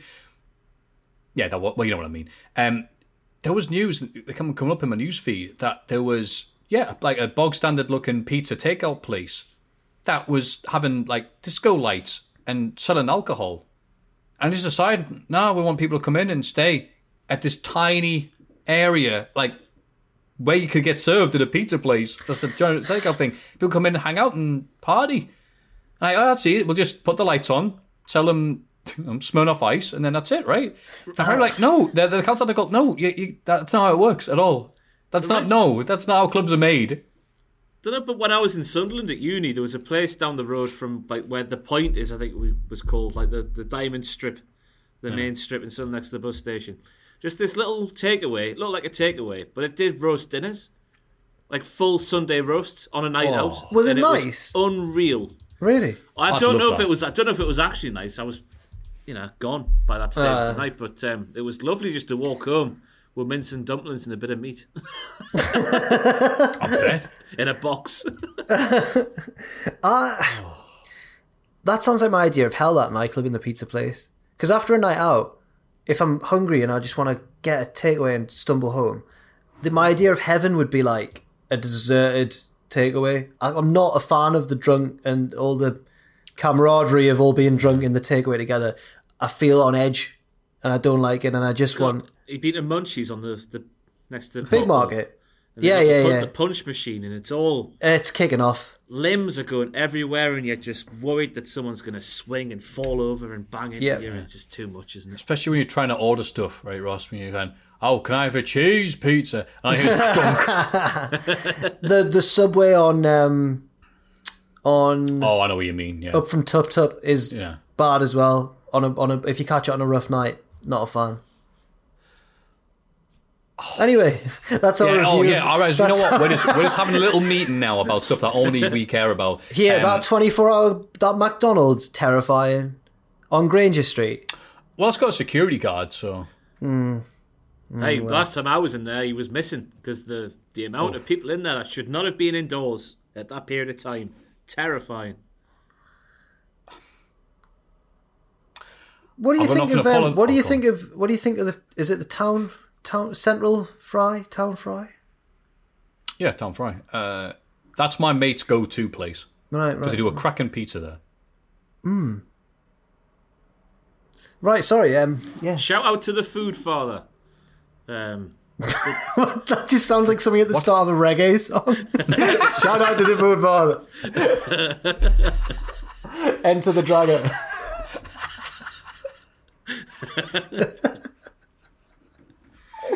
Shout out to the Food Father. What is the Food Father? Sorry, just a fantastic takeaway establishment in Newcastle upon Tyne. Never tried it, but now massive ratings on Just Eat. I'll never forget that. I'll never forget that. Now I'll try it. Right, on that happy note, thank you very much. Jungle is massive. Food for the Food Father. Skull for the Skull Throw. Shout out to the Food Father. Ding, ding, ding, ding, ding. Thank you very much for making the Cultaholic Wrestling Podcast part of your 2020. You watched one episode, half an episode, or switched off long ago, you can't hear me.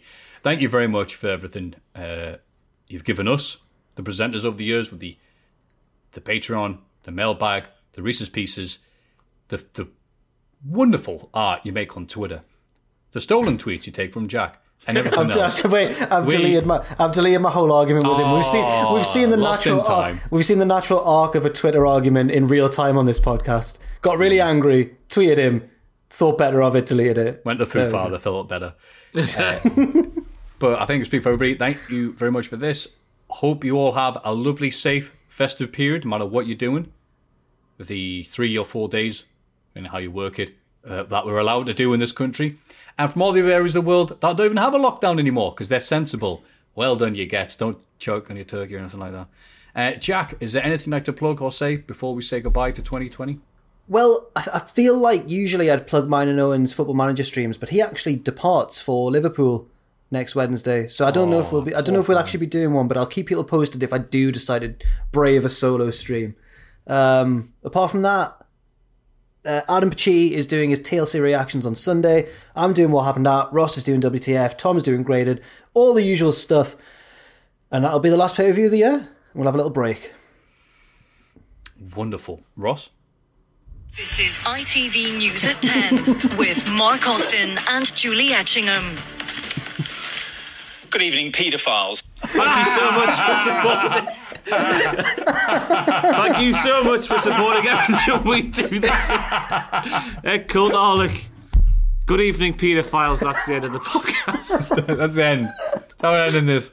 Professional podcast. Oh, God.